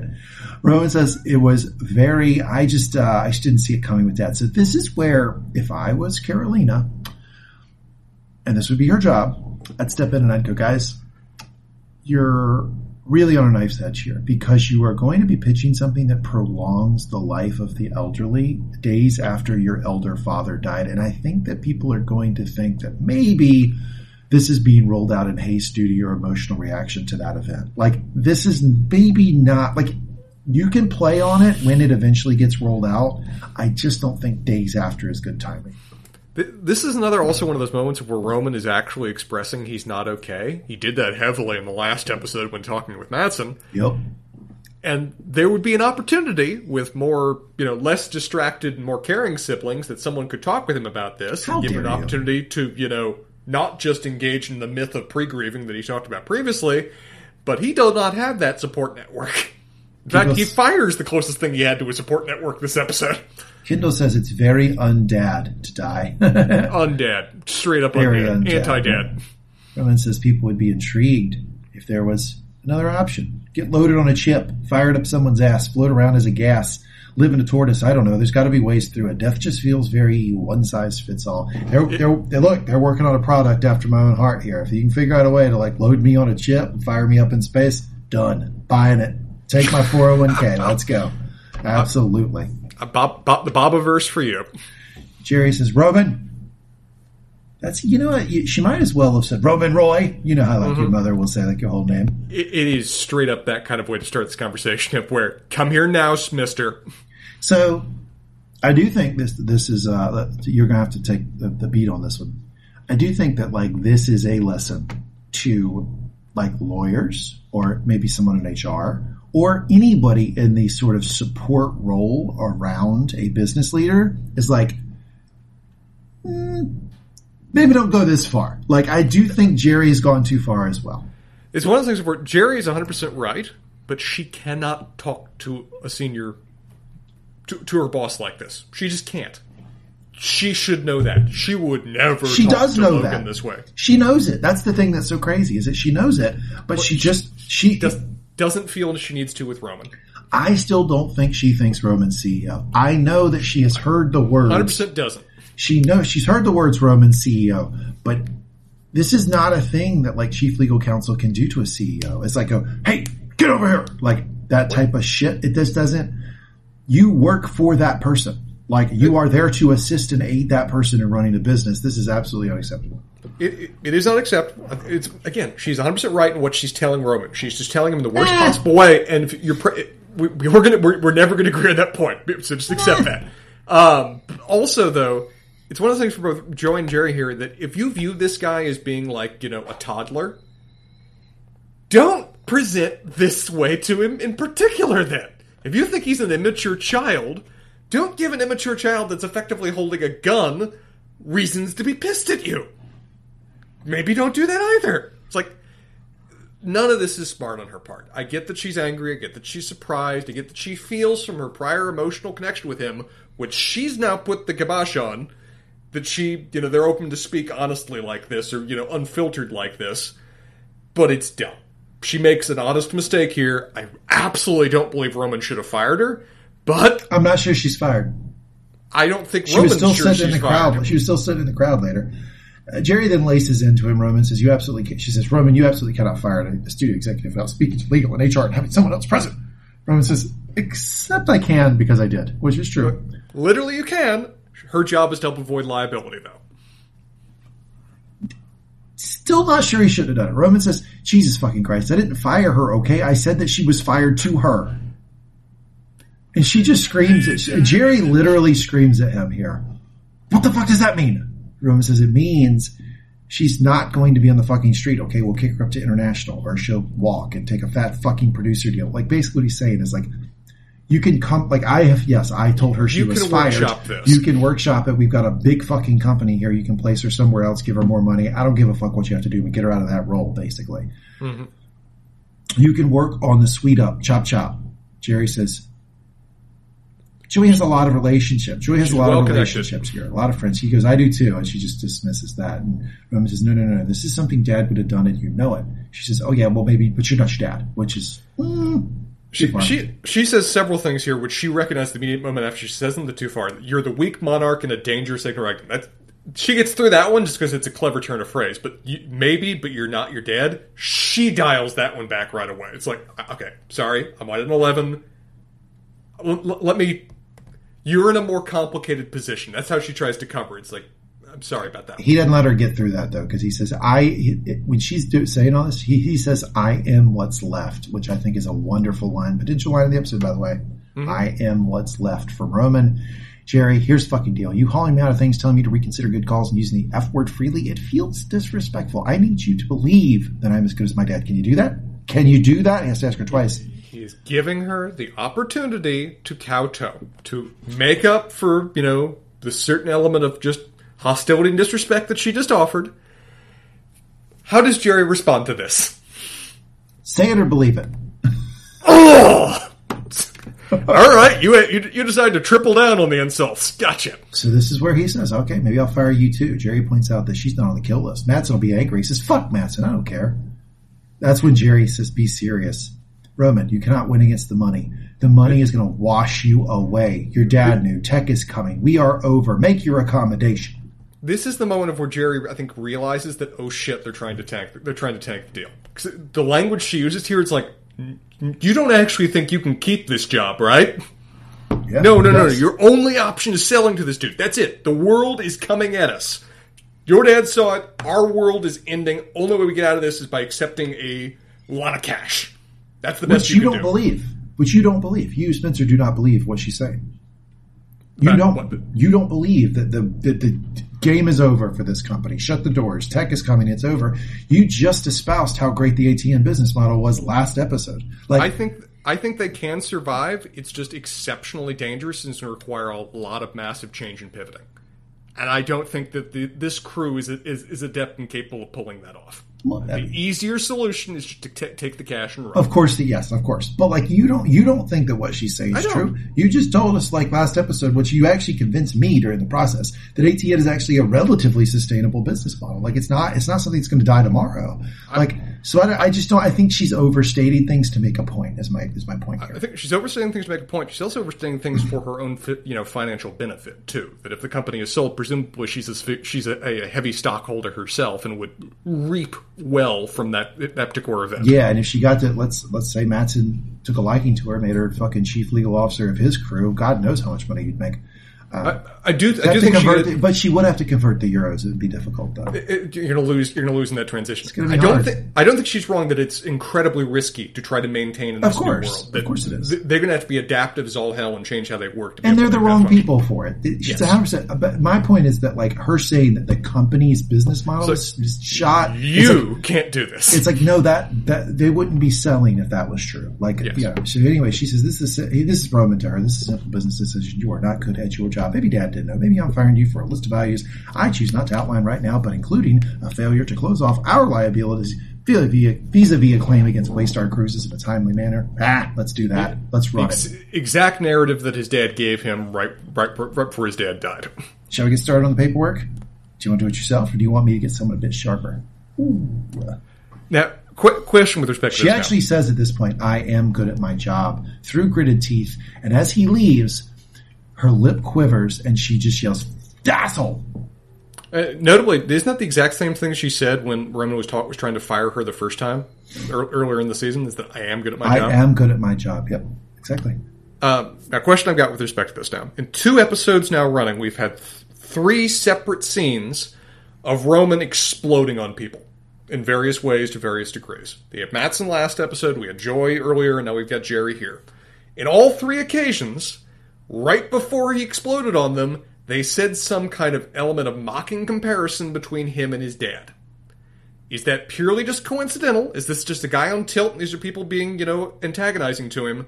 Or is that becoming a visible motif between these scenes? Interesting. I think that what they're doing with the writing is that not necessarily he's exploding because of a negative comparison with his father. I think he can accept that. I think that the reference of his father is jolting his emotion, and he's going to an 11 in that conversation when he comes up. Just when Logan just is brought up, period. 100%. This is a man who has not pre-grieved as successfully as he thought, and the moment his dad, the specter of his dad enters the room, everything gets dialed up, and he just does things. Now, I would like to say, I think he's 75% right on all three of these. But go on. I've explained it. We've expressed it. But I do think that there's something to the fact that he's losing his temper when Logan's comes up. I think that's a wonderful point you've made about the writing and a signal that they're giving us. And I also think that if you're 75% right, it's let's Nate Silver this motherfucker. If you're right with a 75% confidence interval in everything you're doing, 1 out of 4 times you're going to fuck it, right? So, he's not as sharp as he can be, although he's got kind of grounds to be angry with all three of these people. He does. I think Jerry's is the one that's truly most fucked up of the three. This is my favorite Kendall reaction, by the way, in the entire thing. Let's go to it. Kendall tells Roman he's going to work all night because I got the big eye on. The ball is looking fat, Roman. I can see everything. Okay, now. This is a Sauron reference? I'd like to say this. Yeah, I think it is. I'd like to say this. I did yell at my screen a couple times. Call your sponsor, Kendall. Call your sponsor. Call your sponsor. Yeah. Your program is getting a little off here, buddy. You have got to get it back, because I think that's the parallel they're drawing. I think that when Kendall gets in these overheated, super, to him, how he feels, high risk, it's an adrenaline rush. Lot of adrenaline situations. You draw the direct line to his addiction issues, right? And I think that that's what Shiv and Roman call out later. I mean, forget the comparison. This is a high for him. It is in terms of the emotional state he's in. He and looks how high. He's using the actor plays it high. He actually looks Foggy with his face, and he doesn't come down until Roman questions him. Kendall tells Roman he's gonna. Roman explains that he thinks they should let Joy go. Kendall turns around. Right now, it's all about the move. So fuck, that's baller to me. Let's put it into it. Death to Joy. Fuck it. Let's ride. Let's go. Is that in the short term? Drunk guy at a casino. Fuck it. Let's ride. Everything on black. Yeah. From his perspective, hey, it's a big gesture. We can market it well. Long term may have huge liability issues and problems, but short term, it's all we care about. It was Then he actually says, Jerry told me that was a bad move, and I should sort of roll it back. So I fired Jerry. Fuck off. You fired Jerry? Shiv's godmother? That one, briefly, it's Kendall has to step out of himself for a second. It's fuck. Fuck off. Roy House words, fuck off. Roman says, we probably got to roll that back. I mean, that's probably too much. He starts getting in his own head, right? And this is Kendall. Fuck it, bro. Why not? Drop her in the end zone. Look at you. Who you going to fire next? Fire Frank, Carl, Greg? Fire me, bro. Put on the dad goggles, bro. It's nothing. Dynamic Waystar do is shake up their senior leadership team. Grumble quote, caveat. Some are saying these two young Turks might just have what it takes to turn thing around. Completely fictional headline that no one would ever say. Still a little bit funny. But the part to me that I really just adored, but he was like, fuck it, let's just roll. Yeah, fuck it. He literally says, fucking eat Greg. It's whatever we want. Just mad dictators. Caligula, let's have fun. Yeah, so and the actor does play it high. I think that Jeremy Strong probably would tell you when he gets in these modes, I play it high. Mm-hmm. These are the scenes of where I can picture just Brian Cox in the background just getting increasingly pissed at Jeremy Strong. Just you method motherfucker. Please that's because they probably yell cut and Jeremy Strong's running around this is so great. I love it. Everything's so great. Can you just turn off, please? No, literally, I can't. Sorry. Yeah. It's like when Daniel Day-Lewis was texting with Sally Fields as Abraham Lincoln. As Lincoln. It's like, oh my dear Christ, who am I working with? Got to Tom and Shiv. It looks like they just hooked up. I think the clothes were off. He tells her, she looks nice, very nice. Hey, what do you think about the election night party, your dad's party? Do you think maybe I should host? I think you should, Tom. I think you should. I agree. I think it's a great idea for Tom. You should host the election night party. Because I think you'll do a good job. I think you'll actually put thought into it. And I think the three kids are fucking distracted. I think it'd be a great idea for him to do that. I'm straight there with you. I think he'd do a great job of it. I think more than anyone, he would enjoy doing it. He would enjoy the pageantry and the expense and all of the luxury of that process of putting together that party. And this is why I think that, spoiler alert, I think the three kids have leadership issues because nobody's thought to tell Tom that'd be a good thing for him. Like, this is a wonderful thing for Tom to do, and it's a great thing for them to give him. He'll feel like it's a lot of responsibility. Come on, Kendall, low-hanging fruit. Do you think the three of them have ever planned a party, or have they just always had people for that? I think they have said to themselves, let's have a party. Like, they've probably said those words to each other. And then we'll talk to our party people and and then make we'll tell that happen. somebody to have a party. Yeah. She asked Tom if he's all in on Madsen. He says, your brothers hate me and you hate me. You'll fire me. So, yeah. And this is one of several moments, we saw a couple earlier, this is one of several moments where he's just straight honest to Shiv, and Shiv looks taken aback. She's like, oh, well, that cut through a lot of bullshit I was expecting to have right now. I don't know how to respond now. And then she gets her little shivy grin on her face and brushes by it. Yeah. Tom perks up when Shiv says she doesn't entirely know what to do about Madsen. Mm-hmm. She says they have a connection. Moment of honesty on her part. She's responding. They do have a connection. She, goes through like a very sort of coarse joke about that, but she is admitting that they have a connection. She says, then Tom drops this potential line of the episode. Still keeping all your options open, honey. You should be careful about that. By the way, this guy right here, hand up, Professor Spencer. Yeah. I think the character of Shiv should be very careful about that too. I think we've been talking about that with Shiv for the last 4 seasons. It's like, this is a fundamental aspect to her character, where she is always going to keep an exit plan. She's always going to keep her options open. As a result, she's never fully committed to anything. And I think this is a character who wants to be back with her, that's basically warning her, no, careful with that, honey. Careful maybe with that with me. She calls him the phony man. Tom says, I think I want this back. She looks at him. She says, well, then you shouldn't have betrayed me, phony man. He sits down, and then he explains it to her. And my theory here, Spencer, is that he's 100% honest in this paragraph. This is all honesty, and then they laugh it off as a joke at the end, but this is all honest. I don't think he's hiding a thing here. I think this is basically a strategy that he's using with her, is maybe as part of those boundaries thing, is that I'm just going to tell you what I actually feel. He says, we'll see what happens. If I try to say it, I try to say the truth. It's when I met you all my life, thinking a little bit about money and how to get it, how to keep money. And here's the thing that people who have always had money don't understand. And this is what he's probably trying to explain to Shiv, is that people who have money don't think about money. Yes. But people who don't have money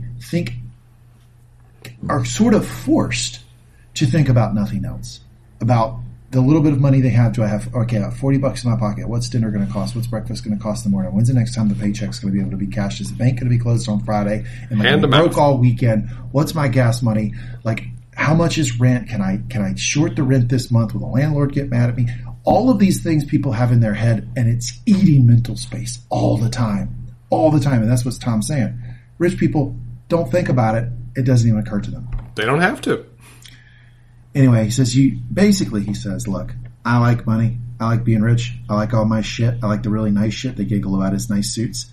And he says, I was scared you were going to cut me out. You weren't including me in your plans, so I went with Logan. There you go. That's it. I accepted that you were always going to keep me out, and I was going to be compartmentalized, but then I looked at it and realized eventually I was going to have to pick you or your dad. And that one's the only way I can really be guaranteed to have any money. You, who knows where you might leave me. And this is something we've talked about on the show, is that the concept that people don't think about money when picking a person to build a life with is sort of juvenile. It's a juvenile concept. And he's admitting to her, I kind of thought about money when I got with you. And if you think that's fucking shallow, throw out all your stuff. Throw out your necklaces and jewels for a date at a 3-star Italian. Again, 3-star Italian, very good.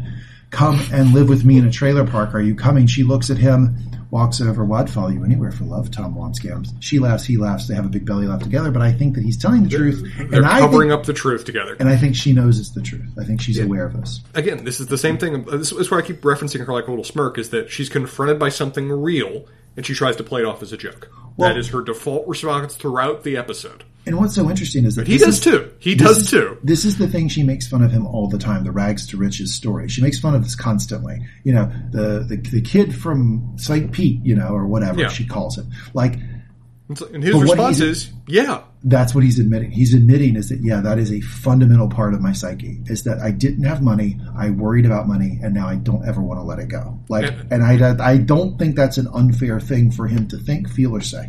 And he calls her out as well as that. And would you give everything up? You who money means nothing? Would you be dirt poor with me in a trailer park? Obviously you wouldn't, as much as we play it off as a joke here. So what are you even talking about and calling me out on this shit? Yeah, exactly. I felt a lot of sympathy for Tom in this conversation. What can we draw a certain measure of parallels? It's a bit of a different setting, but between Connor and Willa, in terms of that honest conversation they had before they got married. About, for sure. Are you just here with me for money? And she's like, Connor. It's like, money's definitely a component, yeah, but I'm also not going anywhere. I'm content. It's like, this is an element of that same conversation, right?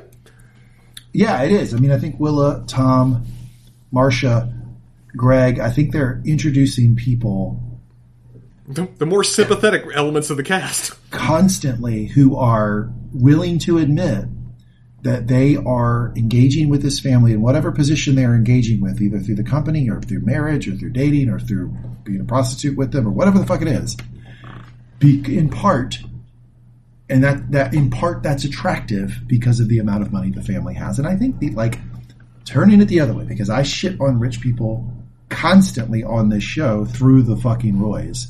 I do think that's a stressor that rich people have. Like, I just talked about how rich people don't have the stressor of how much money's in my pocket, how much do I have, that constant churning of how much money I have in my bank account. But one thing that they do have to worry about that not everybody else does is this person really my friend or not? And I think we're getting some of that, is that like they're trying to figure out, does this person really like me or like me for my money? And I think the answer a lot of times, and what we're getting from the show, is it's a mixed bag. Yeah, it's a factor. Yeah, for sure. But, hey, look, Mr. Snippy Snip, can we continue? As long as I can focus on one thing first, Mr. Snippy Snip, please. Yes, we'll get there. We talked about comparisons between Matsson and Shiv, and then Shiv and Tom in terms of how their flirting works, or what their end goals of how they're maintaining these relationships or going back into them again. One similarity that I also kind of noted and talking to a friend about is that Shiv talks with Tom this episode the same way that Tom talks with Greg. And I think that there are interesting comparisons in terms of how they go about these conversations, that kind of things that could be conceived as flirting, very sexual focused, but also being punchy with another person and seeing how they respond. And there are similarities there, and I don't know what fully to make of that. But it's just another working on the chain going up and down. There are similarities at different stages going back and forth between these people. Completely agree. In the next scene, Greg does his best impression of a Roy. This is his best Roy impression. He tries.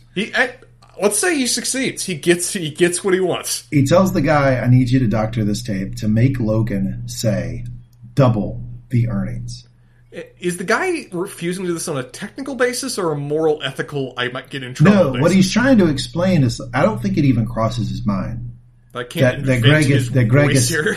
Well, he can, but like what? Yeah. I don't think it even crosses his mind that like he would do that. I think it just, he's saying, "Oh no, I can't do this because I don't have the actual footage of him saying that." I think it's as basic as what he's trying to explain. I think so too. Yeah. But Greg, through calling the man Mr. Snippy Snip, which is a really tough insult to give somebody. I would be reeling from that. I don't know how I'd recover, honestly. Basically tells him, I need you to fucking lie. Just lie. Just make it up. Well, Greg also just straight up calls out that you can get his voice from other places. You can snip this in from some other time he used that word. Like, your excuse is just you don't want to do the work. And I think that he doesn't feel good about it. I mean, I can't imagine he feels great about it. There could be ethical and moral concerns here. Sure, yeah. Greg has none of those right now. Yeah, are some of those concerns Something you may have researched earlier?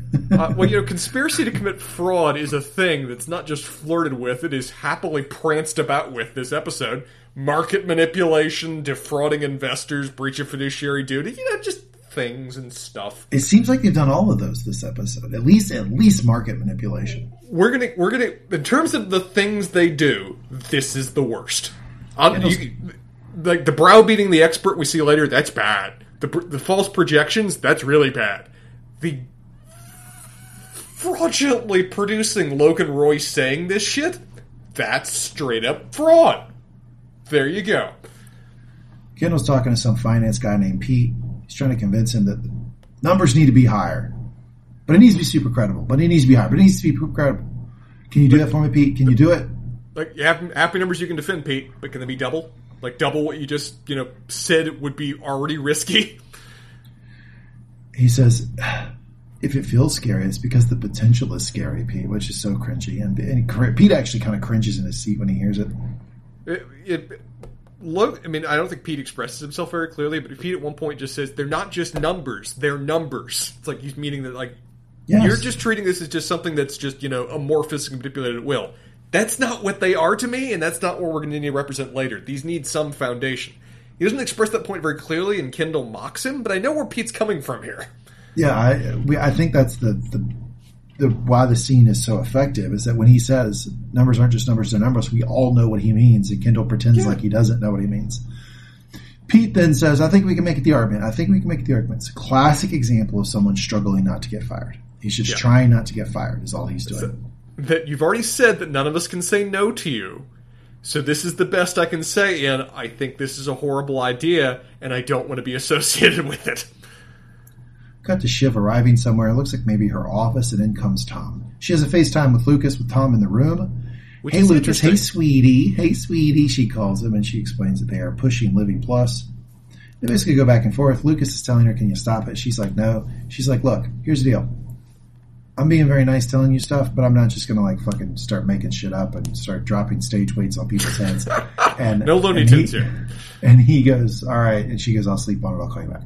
So. This is interesting that she is doing for Tom what Kendall and Roman said they would do for Shiv, of where he's in the room. She's making a move. She's making a decision, and he's a co-partner effectively in this. For now, let's see where it goes.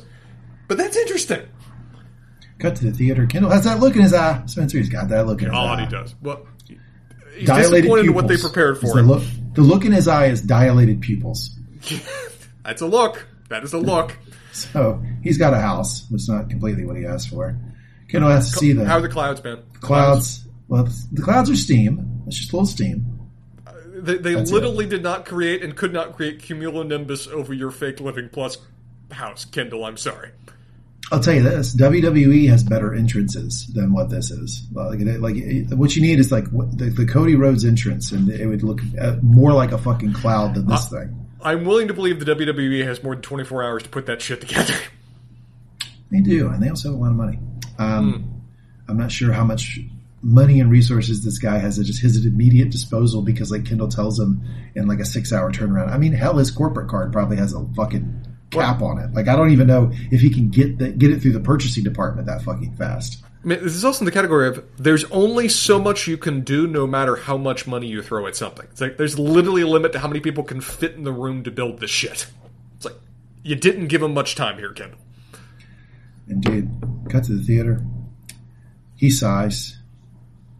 He's upset. Clearly disappointed. Kendall's not happy. He's walking around the theater. He says, where did those... Anyway, he says, let me think. Roman then says, hey, where did these fun little numbers come from? So Roman's questioning the numbers, of the presentation, right? Yeah. From up here, guys. Up here. Hi. I'd like everyone in this room to be a potential witness to the SEC fraud investigation as I say the numbers that we're publishing to investors came from up here. Me, right in my head. To which he then tries to play it off as a joke, as maybe he realizes what he's just saying, or maybe he doesn't. It's Kendall with his most manic. He says, Pete's got it. Hockey stick, we're pushing to the moon. To the moon! This is the to the moon thing is something that came about when they were a bunch of folks online were pushing like GameStop and AMC stock for a certain period. Basically just juicing the stock because the stock had been like over leveraged by multiple different hedge funds. And there was actually a really slim amount of the stock available in the market. So they bought it all, juiced the price for a very short period of time. That's where the To the Moon phrase came from. Yeah, I think even before that it came from the honeymooners way back in the 50s. But it is very much, in terms of this kind of setting, that's where it was applied. Yeah, I think that's what the reference is. Shiv sits down. Rum says the goods, the words are good. The numbers, Shiv says, hey, they're big numbers. I'm worried. He's got that gleam in his eye. Jesus fucking Christ, Rum. This is not good. It's going to be very fucking messy. You're out of control. He's out of control. Should we pull the plug on today? Roman clearly thinks they should pull the plug on today, but is unwilling to say it right now in this moment to Shiv. Confrontation and Roman do not go hand in hand. This is also Shiv trying to do what Mattson asked her to do. I think her concerns are also perfectly legitimate, but I think she's motivated to try to accommodate Mattson here. I think that is where she started, and I think by the time she gets to this line, she's just speaking honestly. She says, I love him, but he cracks under pressure, and I think we should protect him. We should stop this. Why not both? But I'm with you. I agree. I cannot agree more with Shiv here. Cuts to the day of the event. People are piling in. Roman comes in. Hey, flight jacket. You got your flight jacket, Spencer? I did not bring my flight jacket. I'm not prepared. What? For the launch? I'm going to need you to cover the presentation. I just don't have the flight jacket with me. Spencer, remember the rule from before? No one says no. No one says no. Thank you, Kendall, for the new rule. Thank you, Lee, for the new rule about flight jackets. I will expect you to mail me one in the mail. Kendall says no clouds, don't need one. We're going to do an acoustic set. Ken and Rome unplugged. Kendall says, heads up, I've gotten even bigger in Colorado. The numbers get crazy good. It's enough to make you lose your faith in capitalism. You can say anything. Spencer, what's the sentence here? Is he going to go to 4 to 7 years minimum security federal prison? I don't know what the sentence would be. This is the kind of thing of where the SEC just looks at you and says, I actually kind of wanted to work for this. You didn't need to just give it to me on a platter. Yeah, I also think that sometimes, especially with feds, they would probably look at Kendall and go, we really don't want to prosecute you because how dumb you are, but you're making it hard for us not to. You're not a bad faith actor, you're just stupid, but it's tough. This is the level of just so stupid, so buying your own bullshit, so just high on Kool-Aid. The SEC starts to get worried that, are we going to be able to prove mens rea where he may actually believe this bullshit? Well, and it's also the feds have even though this arm of the federal government does have sizable resources, they're still limited. Yes. And do we really want to go after this numbskull when there are really bad faith actors out there who are defrauding people's pension funds through their fucking shitty actions? Or this numbskull who's just trying to get a cheer in this theater? It's the weirdest thing of where he's doing a pump and dump, but he's forgetting he has to dump. Of where he is jacking up the stock price, the Wolf of Wall Street style, which the end goal of that is then you sell high. But he's trying to drive it high to scare off the guy, and then it's going to crash while he's on the train. Yeah, absolutely. I don't get it. Really not thinking that far ahead, yeah. He says, hey man, this is Roman. In that case, I should talk a little bit. And that's never good when somebody starts that way.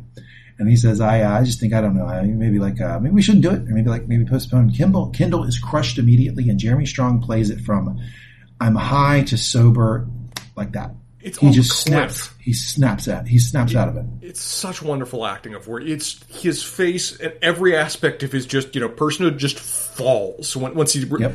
It's the slightest thing, just the lack of support from his brother is just enough to utterly just crash the high.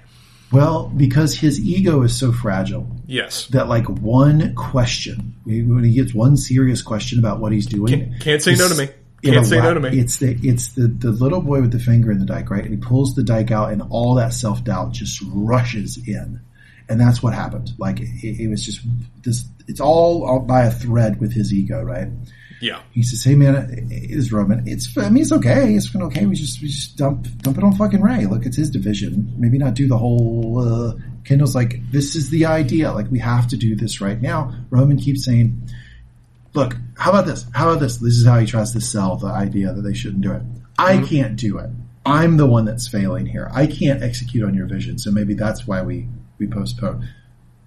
It's transparent, but at least it's kind. It's an attempt. It offers a certain measure of cover that just put blame on me, but what it really results in is that now Ken's going to do this solo on stage. That's exactly what he does. Well, he was always going to do a solo on stage, right? There was talk in certain periods like Roman would round robin with him. Like, you read this part, you read this part. I think they've been workshopping and changing this as they go. These guys don't plan just like, set things down in stone at the beginning and then work from that. That's not how they operate.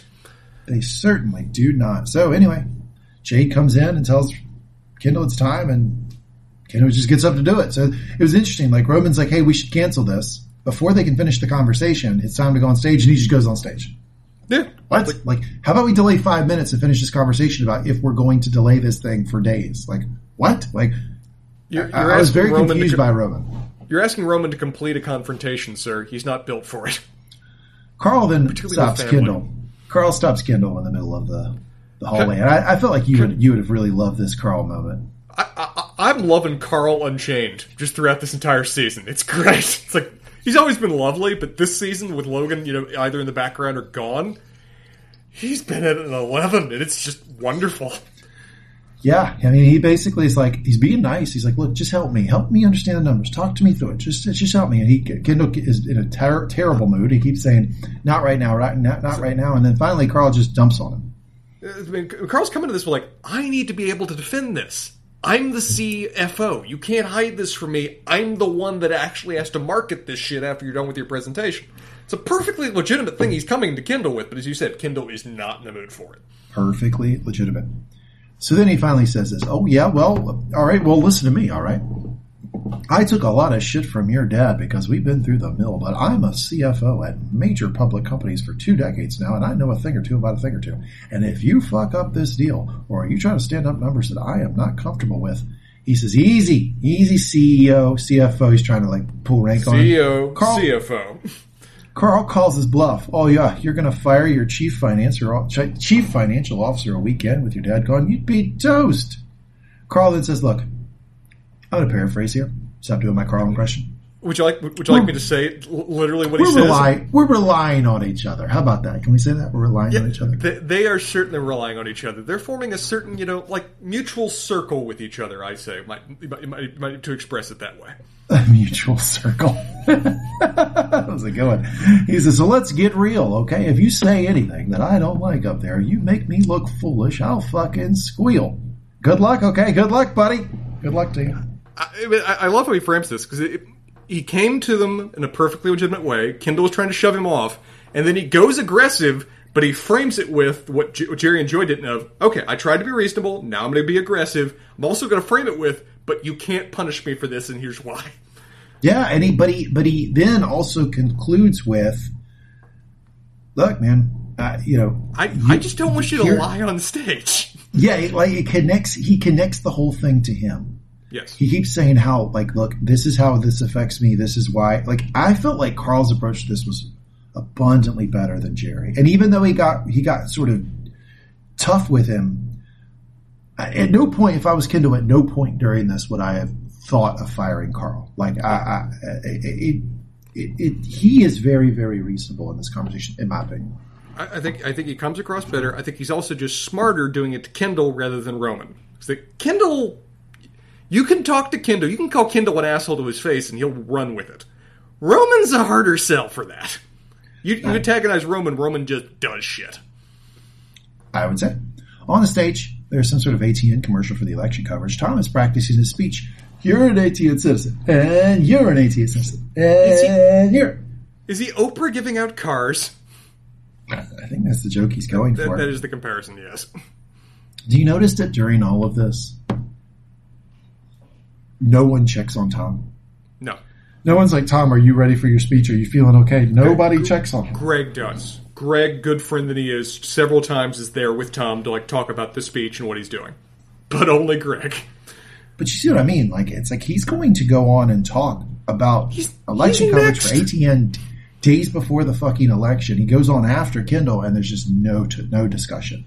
Because this is not fucking the Living Plus event. This is like investor day. This is like their big, basically like how Apple does the big product launch every year.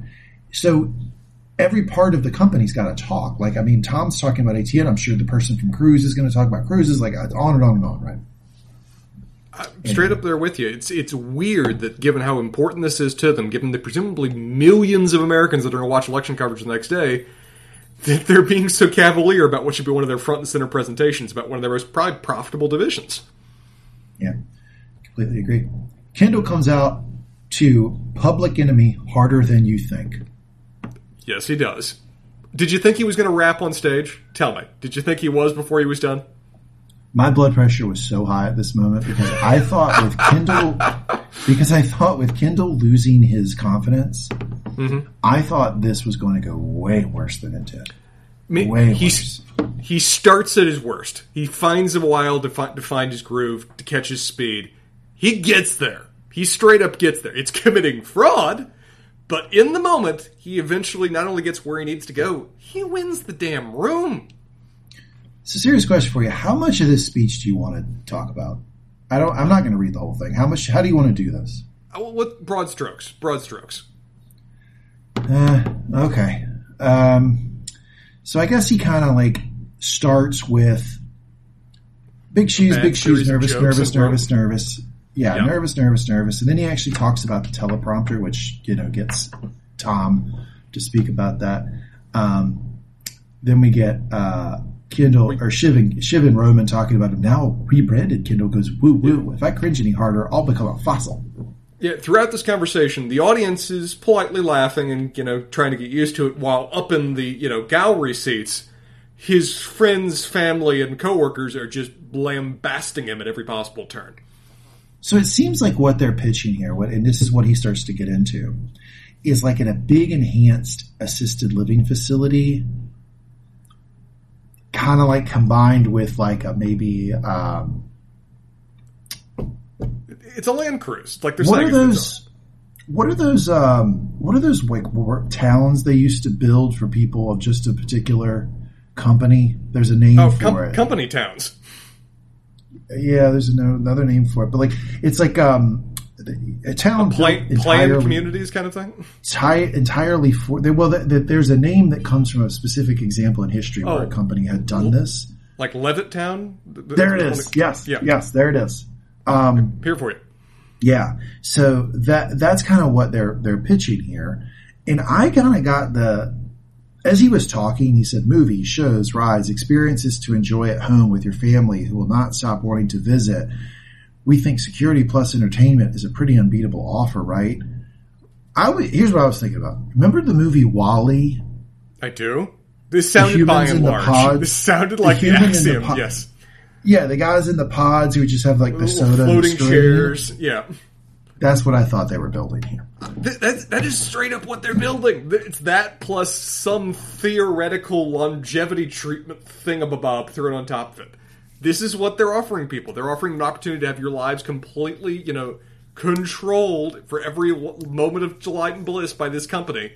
So you don't have to worry about anything. Everything will be perfectly tailored and workshopped and presented just for all of your entertainment needs at every given moment for the rest of your life until your cash runs out. So, and there are communities like this. Like, there are communities, particularly in Florida, that are built around similar kind of principles. Well, here's something, I don't know if I've ever said this direct to you, but you probably already know about me. I'm real excited to live in assisted living. Like, I cannot wait. Before.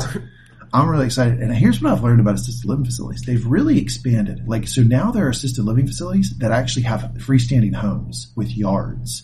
And you live in the freestanding home with a yard. You can actually buy it. Some of them have like the realtor that will execute the transaction for you, but you don't touch the lawn and you don't even clean your own house. People come in and clean it, and it's part of this planned community within this assisted living facility, but you have a freestanding house that you own. It's kind of wild. There are entire towns in Florida with their own zip codes that are exactly that. That's why it is the new age. I can't wait to move to Florida. This actually sounds pretty great to me. This like Living Plus thing. I'm all in, basically. Crowd's into it pretty quick. Like, yeah. He hits 3 points in the subject. By point 1, Hugo's already saying, man, did you write that, Carolina? That's actually really good. By point 2, the crowd's got bated breath. By the time we get to longevity treatments with point 3, they're buying whatever shit Kendall's throwing at them.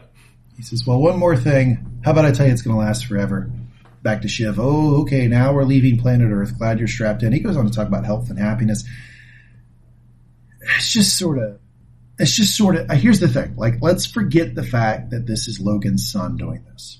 Mm-hmm. Isn't it sort of nuts for a company to be telling you that they can help you live longer when their CEO just killed over?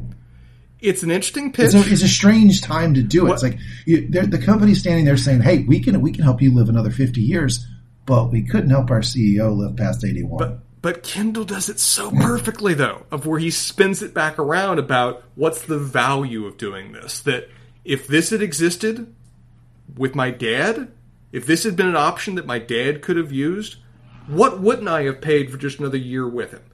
And that vulnerability, that choked up moment, which I think is legitimate, but he's at the same time still doing it for the sake of getting everybody on board. Oh, it's real, for sure. He's tapping into something real, basically. The best lies tap into a real feeling. Thank you, George Costanza. It's true. That's how George told Jerry he lied. Yeah, and it sells the room. The room's captivated by the time he does that. It's like, oh my God, I know that feeling. Look at that feeling we're seeing through him right there. Anybody would pay for this. This is a gold mine. I don't know about captivated. I heard a little bit more polite clapping than you're characterizing, but they're at least not against him. They're not against him. Twitter's positive on him. The room is sold in a way that they weren't sure they were going to be when we get him repeat big shoes like 8 times. Oh, for sure. Anyway, Shiv goes out, talks to Matsson, says maybe someone could put his dick in the spokes. So Shiv is clearly pushing Matsson to do something here. And Matsson doesn't need any pushing. Matsson wants to do something. He's trying to get Shiv to do something. Well, no. I mean, this is how I read it. She went outside and called him, or at least got on the conversation with him, and she says maybe someone could put his dick in the spokes. So I think that what happened is she was planting in his head, like, maybe you could tweet something or do something to slow this down. She did not expect that he would tweet a Holocaust joke. Yeah, he didn't. He tweets. It's a fun one. Of where what he's referencing is the words that were over the gates to Auschwitz in German of "Work shall set you free." Yeah. I know he's referencing. I know. I'm not going to fave it. But he changes one word though. The first word he changes to the mascot that Greg played back in season 1. So it's the mascot. We'll set you free. It's strange. It's a strange thing. This is an Elon Musk reference of those just weird tweets that he throws around at 12 o'clock at night. Yep. Kendall then kicks it over to the Logan video, and the phrase double the earnings is clearly dubbed in. Greg offers this. That's really well edited. Yeah, very well edited. Greg's proud of himself. The room is horrified. The room is horrified. Yeah, I mean, that was the part that I think they all said, they can't do that. Like, Shiv goes, nope, can't do that. Nope. So there's nothing, any degree of investigation that's going to come out. Anyway, that's when Kendall does the whole thing about if I had another year with my dad, et cetera, et cetera. So that would be priceless. I miss you, Dad. I love you, Dad. Logan goes off screen. Kendall stands there. Carolina says, general buzz, pretty good. People seem to like it okay. Hugo says, oh, fuck. Dodrick Mock Fry. The tweet, yes. He's calling it a concentration camp, which is a tough joke. Shiv says, okay, that's a Holocaust joke? Which, by the way, anytime someone describes your joke as that's a what? That's a Holocaust joke? It's over. It's toast. You're done. Godwin's law has just been firmly passed. So, first question he gets. By the way, Carolina's in the back, because she's the pro that she is, says, we have got to stop people from asking him questions because Kendall's about to base jump into a buzzsaw. She thinks Kendall can't handle it. She has every right to think Kendall can't handle it because of past performance is typically an indicator of future behavior. My question for you. Yes, please. Kendall gets the question. Spencer, how do you think Kendall handles the question? Like a goddamn champ. Like, absolutely. He rises above it. It's perfect for his purposes. It fits exactly into the narrative he wants. He even references the, European, what can you do? But we're going to convince him with respect to how great the product this is here on in the future. It is a well-handled response on his part to what is, I think, Carolina's concerns are fair. This is a hell of a change-up to throw the guy when he's midway through his batting routine. Yeah, 1,000% agree. He says, I'm not going to fave it. Personally, I wouldn't have said that. Sincere apologies for any offense caused. He's not saying it as quick as I'm saying it, by the way. He's saying this very slow. Yeah. He's very European. And if and when we complete the deal, he gets the incredible opportunity this product presents, he'll tweet something different. Shiv calls Mattson and says, back off. Mattson gives her a token, I know what I'm doing. You don't, sir, if this is what how you chose to go about this. Cut back to Kendall. He's smart, but we don't always come across as we intend on social media. And some of the things about Living Plus, actually, this is what we see it going beyond. You know, we know it's kind of like social media, but it's better. It's physical social media. It's in the real world. I think people are hungry for that connection. I know I am. Wow. This is my blood pressure's going down again. Finally, after like 40 minutes in this episode, I can start to relax. And this isn't scripted. This is just him on the fly. Kendall is capable of some impressive shit when he's not just getting in his own way. Kendall then gets pulled and says, it's been fun. That's my time. That's my time, folks. Tip your waiters. See ya. Question, by the way. So many people like to say that everyone in this show is just an utter genius and they're engaged in Machiavellian scheming, and particularly everybody's just saying that Mattson's the master manipulator and he's playing everybody with their strings. Is it also possible that Mattson's just a moron that got lucky? It's like, the guy's smart, but if this is his method of being disruptive, this is just a dumb thing to do.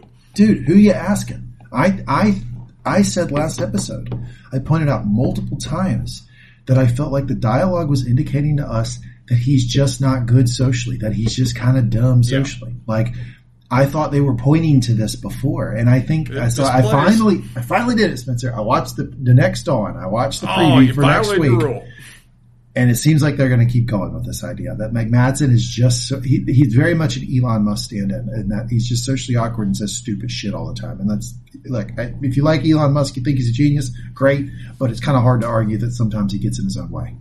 This is an example for that when it comes to Mattson, I think. Kendall gets off there. Tom, by the way, is about to walk on. He says, how am I supposed to follow this? He just promised them eternal life. Greg tells Tom, look, I'll be right here. He's like a butter hen. I'll be right here cheering you on. I'll be cheering you on, Tom. I got you, buddy. I got you. I believe him. I think Greg cheered him on the entire presentation. Kendall then gets all the flowers. He gets a bunch of flowers afterwards. The laurels are his. Nothing but positive things. Hugo is super awkward, as he always is. The king is dead. Ugh. Long live the king. And queen. Roman then points out Mattson deleted the tweet. Look at that. Heil Kendall actually gets said in this room, by the way, I'd like to point out. I almost didn't believe I heard that. I almost just refused to believe that someone's throwing that now. I watched the show to do my notes on my iPad, and there's, shout out Apple, thank you Steve Jobs, there's this really great split screen feature where I can just very quickly go back 10 seconds. I went back 3 times to make sure I heard Heil Kendall. Is it? I don't believe it. I didn't remember who. Was it Hugo? No, it's just some fucking dude off screen. Someone out there. I think what they're saying is that that's how just overly inappropriate this workplace always is for Waystar Royco at this level. These guys were not offended by the Holocaust reference. They were just afraid that other people would be. Exactly. And it's a wonderful way to prove that, which is they clearly weren't offended by it because they're fucking making Holocaust jokes. Doubling down. Or at least Nazi jokes. Anyway, this is from Roman. The motherfucker deleted it. He deleted the tweet. See anything? Nothing to see, dipshit. Kendall says it's a price rocket. Look at the deleted tweet. Kendall says it's a price rocket. Greg says he was cheering them on. Carl, he's special. Hey, guys. Hey, everybody. Hey, everybody. This guy right here, he's special. Carl is that guy, I'm telling you. He's that guy in the locker room of the golf course, hands in pockets, hip jutted out, be like, I think, that Cart girl, I really do think she's got a thing for me. I really do think she likes me. Now, I did well. Yeah, that's fucking Carl. That's fucking Carl. Roman gets a buzz at his cell phone. Oh, by the way, question for you. I want to know what you think about this. When he's getting all the flowers, everybody's telling Kendall what a great job he did. Roman walks out. Shiv is standing there. She doesn't seem happy. The last 2 shots we get from the scene is Roman walking out of the room and Shiv standing there unhappy. Are they trying to portray jealousy, or is it something deeper with regards to strategy with how he's running the company? Shiv, strategy concerns, and also feeling that she's maybe possibly, betting on the wrong horse. The constant uncertainty that's wrapped up in her character and maintaining both options. Roman, I think he's just feeling left out, that he voluntarily chose to not support this, to not be on stage, to not have his moment in the sun, and now his brother succeeded, and he's just, again, separate and removed from things. Yeah, I think that's probably a fair way.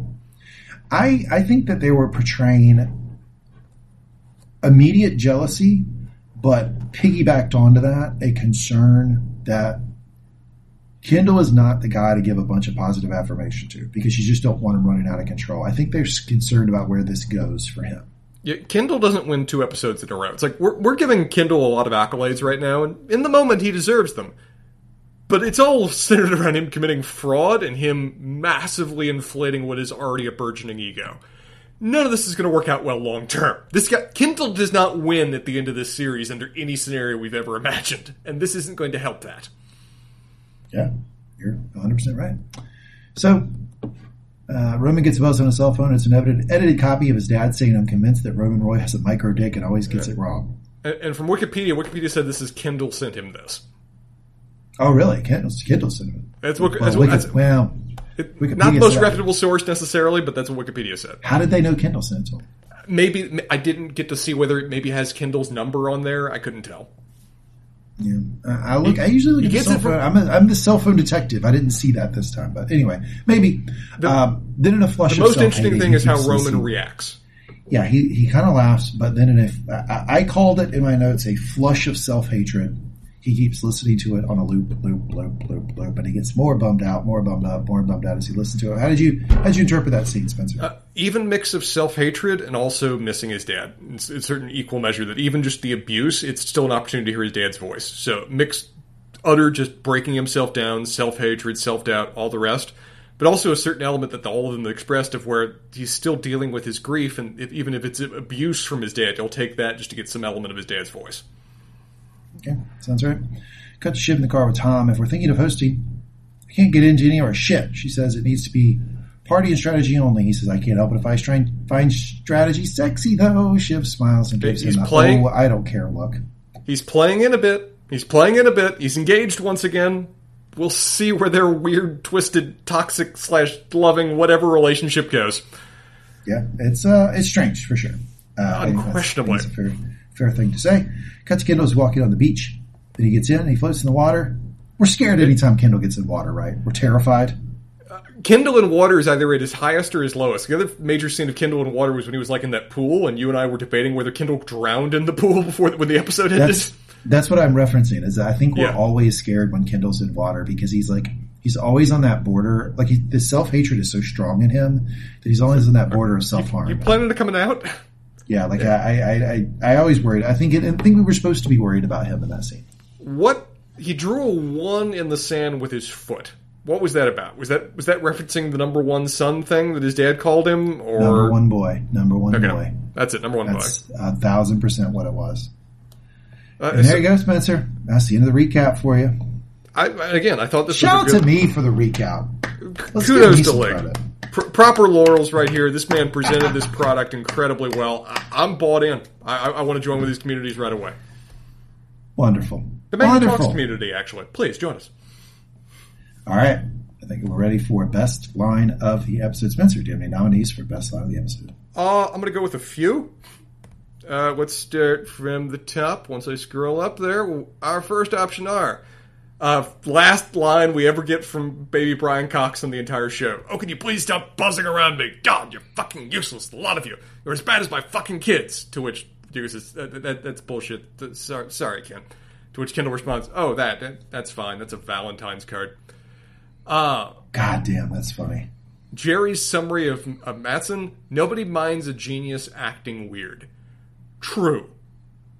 Genius is allowed. If you're genius, you're apparently allowed to get away with a lot of shit in the real world. Shiv, don't get mud on my confirmation dress. That was just a laugh-worthy moment. Shiv, I have found I'm too busy with my dad, and so Sarah has sometimes found me somewhere so I can have a moment to cry.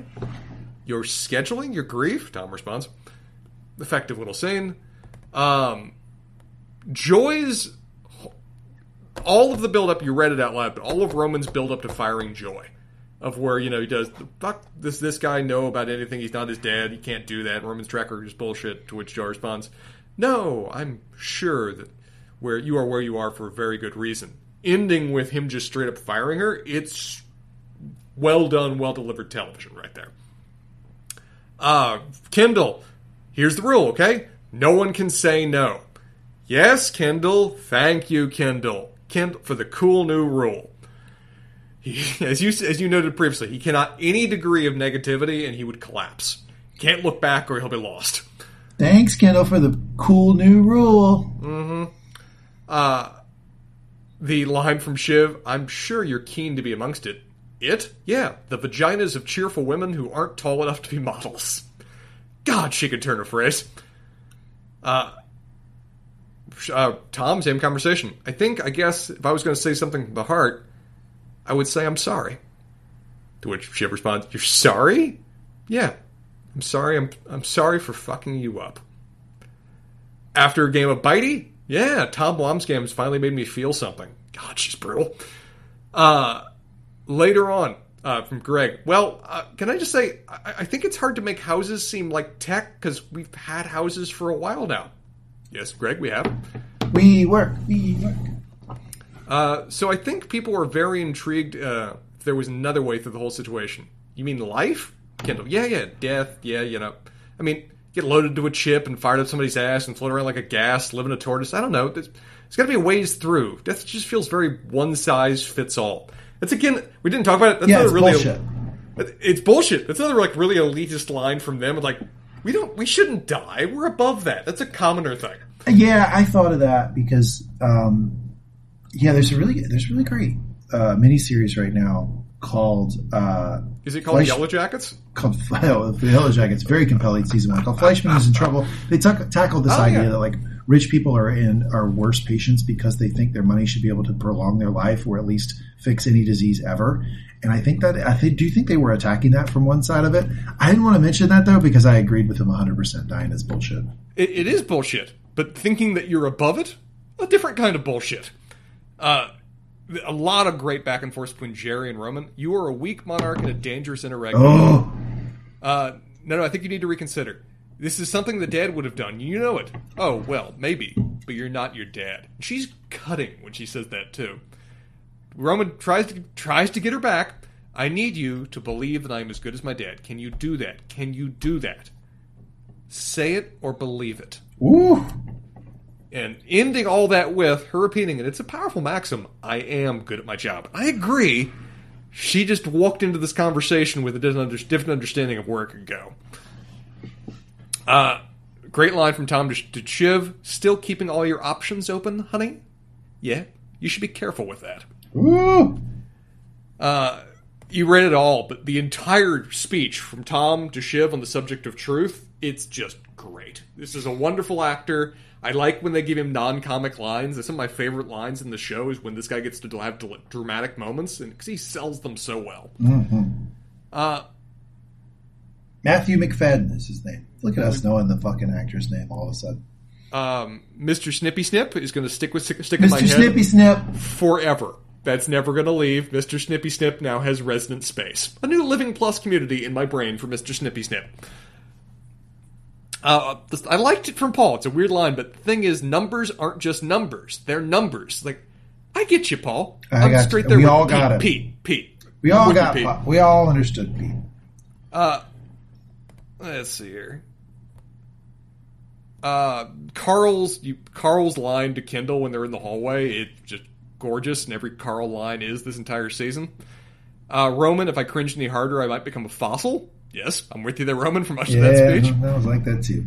The line from Kendall that, well, if you asked me, what would I take an extra year right now with my dad and say the unsaid, that would be priceless. I miss you, Dad. I love you, Dad. It's from the heart, but it's also very, very intentional to bring it to bear right then and there. Tom, how am I supposed to follow this? He's promised them eternal life. And just because it shocked the shit out of me, but Dodrik Makfrey is a hell of a surprise tweet from Mattson in this episode. With the original line being Arbit Makfrey. I'm pronouncing it So, Sarah, I ask you, God Emperor of the segment, which of these lines, or which one that I didn't even offer, wins? You gave us a lot of good nominees, a lot of good writing this episode. But, actually, let's award an honorable mention. Honorable mention, I think, should go to that conversation with Tom where he tells her, what was the line specifically, where he's like, if you think that's bullshit, then you should throw out all your jewels. Yes. You should throw everything away. Poverty. Yeah, throw that thing away and join me for a 3-star Italian. You want to live in a trailer park with me, Shiv, do you? Yeah.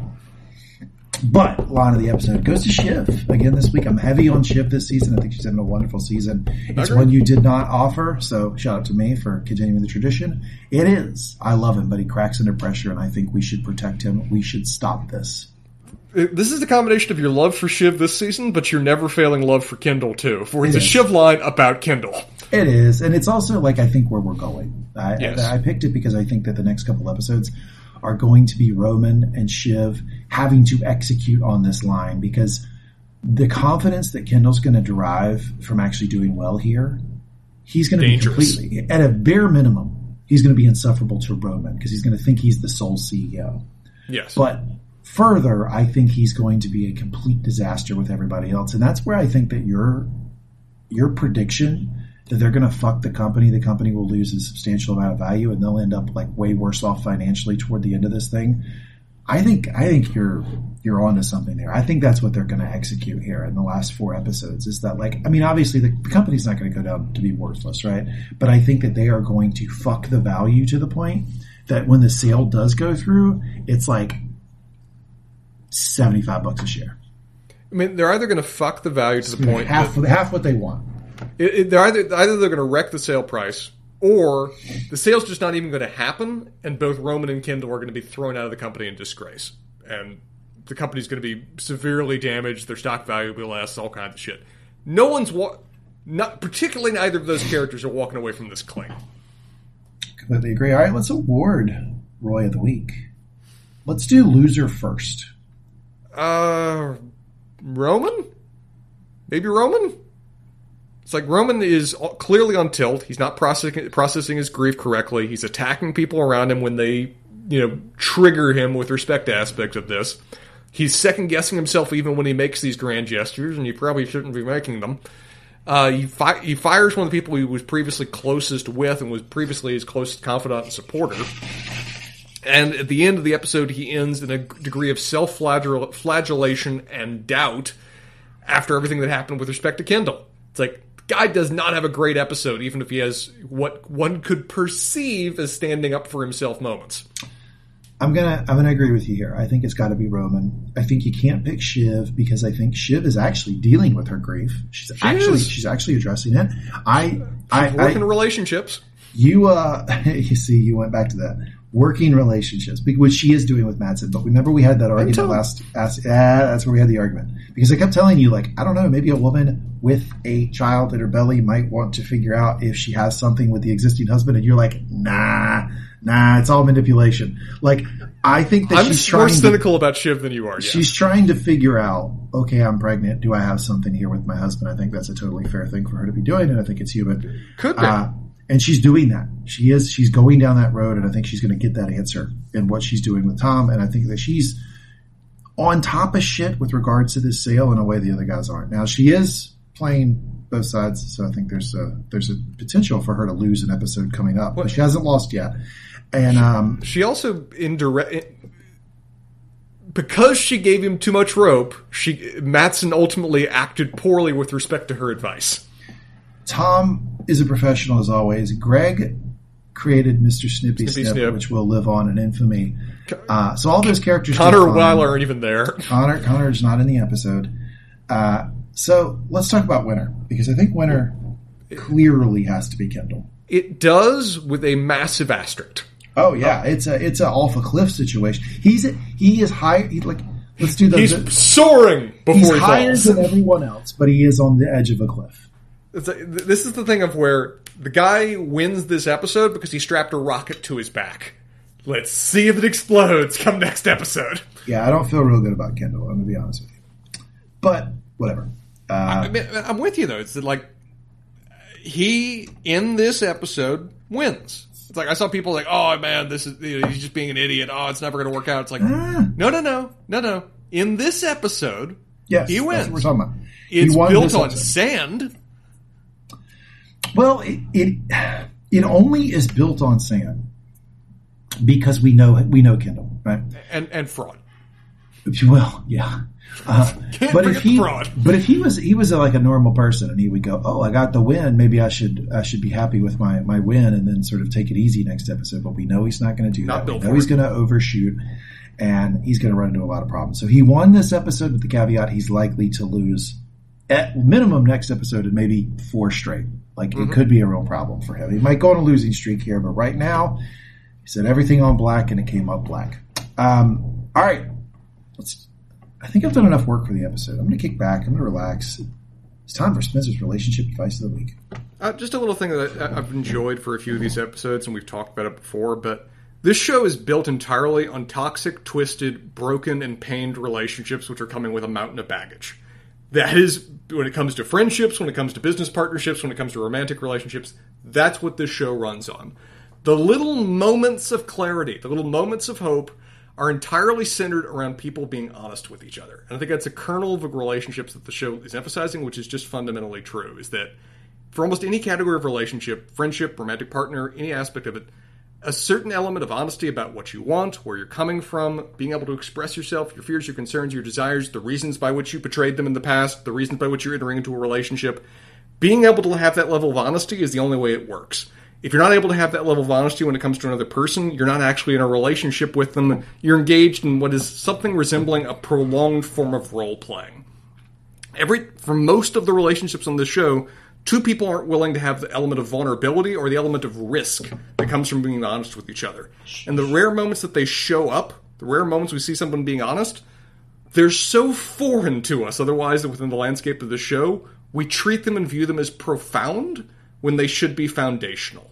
So we only see brief rays of that element of hope when it comes to the show, but it does fundamentally remind me that I think if you want to go down to the honest core by which relationships between people in any context should be built, being able to have that level of honesty is the starting point. And I think more characters in the show would be better served if they could actually offer that to each other. You said it was near and dear to your heart. Why is this advice near and dear to you? It is something we had a conversation by text the other day about what we view as like a fundamental tenets of honor with respect to other people, and the first one I offered was honesty. And it is one I do strongly believe is if you actually want to treat somebody with a certain element of respect, if you actually want to form some connection with them, honesty is the baseline upon which everything is built. All right, there you go. Spencer's relationship advice of the episode. All right, Spencer, any concluding thoughts about this episode? As a matter of fact, I'll ask you this because we came up short this week. We only did 2 hours. Last week we did a full 3, so we have a minute or 2 here where I want you to do this. Tell me your concluding thoughts about this episode, but then I also want your thoughts about the final 4 episodes, and if you have any predictions, now would be the time, and I'll do the same thing.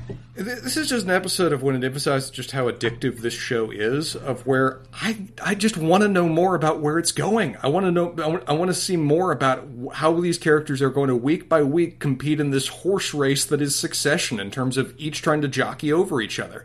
I don't know where it's going to end. I can't predict that. All I can say is that pound for pound, these are some of the most fascinating and well-realized characters on television, with dialogue that is eminently snippy and well structured at every available opportunity. This is peak television. This is the kind of television people are going to talk about in the future, and I think it just represents that week to week. Any thoughts about what will happen in the rest of the season? Any predictions? You ready to give those now, or do you want to do those next episode? If you want to do like increasing odds as a result of this episode, odds of them all ending up poor and somebody ending up relatively poor, right? Significantly poorer than where they've ever been at any point in this show, except for Connor, I guess. Maybe Connor's wealth is still secured in stock price too. I mean, as a basis by where he was looking for that buyout to occur so he can fund all. Yeah, that's a good point. He's still tied up in this. They will be like regular people rich, maybe at the end of this series. But I think the odds of that went up. The odds of somebody going to jail went up. Odds of someone dying went up. I think those are all things that, as a result of this episode, increased in probability. How about you? So, I think this was a great episode of Succession. This was classic Succession where they are advancing the plot. You're continuing to learn about the characters, and they just had the cringe meter or whatever that thing is, where you're just like, you're actually like balling your fist up in anxiety is happening. You're retreating into your turtle shell. It was going from 2 to 9 to 9 to 2 to 2 to 9. It was all over the place, this episode. It was a very difficult episode to watch right before bed. And so Succession, in that respect, is still clicking on all cylinders. But I do think we're coming to the end of the runway here. I will say this. I think that what they are setting up is a big, massive failure by the kids. Because, like, think about the difference in just, like, the levels of astute from Roman and Kendall from last episode to this episode. It feels like they became like, we know they're stupid, right? But it feels like they acted like 50% more stupid this episode than they did the previous episode. And I feel like if we continue on that spectrum, like, it'll be some disastrous ending before we're done. That's a terrifying collapse right there. I will say, here's a house theory I'm offering. If this does eventually end with, like somebody going to prison, like, the fraud or whatever else, a proper Theranos level, investor defrauding here. Greg is turning state's evidence on everybody at the word jump. Like, that guy has now been in everyone's room, in everyone's conversation, seeing every crime at every point throughout the history of this show. He is the ultimate witness, assuming that they actually can get him to be functional in the stand. Yeah, I mean, they just told me to just make it say double the earning. I mean, they told me to make it say that. I was just doing my job. And who told you to do that? Oh, well, Kendall. Kendall did. That was Kendall. Yeah, absolutely. And who told you to delete all the Cruises documents previously? Yeah, that was Tom. Yeah, he's gonna flip on everybody if it gets. I don't think we'll get there because I think they've already done this sort of like they did. It's yeah, I think that what they're going to do instead is this sort of price dive off a cliff thing. That's what I think is what we're going to see. But I do think that the sale will still end up happening, but it was buying these assets at a reduced price, and I do think Shiv will be subsumed into Madsen's company. That's my prediction right now. At least at this point, Shiv is putting herself in the safest position of all of them. It's still not a safe position. Madsen's not a reliable guy to count on. No. But I think she's at least as Tom warned her about, her always having an exit plan could serve her well here. It could. Yeah, it could. Yeah. We'll see. All right. I think that's it for us this week. Thanks, everybody, for listening. Thank you for joining us each week and walking through Succession. Here in the final season of Succession as we go through the runways, we're just about done with the show. If you're enjoying the episode, please rate, review, subscribe. Send us your thoughts. You can go to facebook.com/Mangum Talks or at Mangum Talks on Twitter to contact us, or you can go to mangumtalks.com, upper right-hand corner, click Contact Us, fill out the form, send it. It will come right to me. I will filter it. If Spencer needs to hear it, he will hear it. If he doesn't need to hear it, he will not hear it. But either way, you will likely get a response because we like to respond, engage with fans, talk to you all. I'd like to know what you'd all like from us the last few episodes, right? Because I think we're going to do 4 more episodes of this pod. I think that's it for Line of Succession. I don't see this show doing a prequel, sequel, anything. I think this will be over. So in these last 4 episodes, what would you guys like from us? Let us know. We'd like to do it because we enjoy the conversation. We enjoy being here with you every week. Thanks again for listening. We'll be back with you next week to review Season 4, Episode 7 of Succession. Hope everybody has a good week.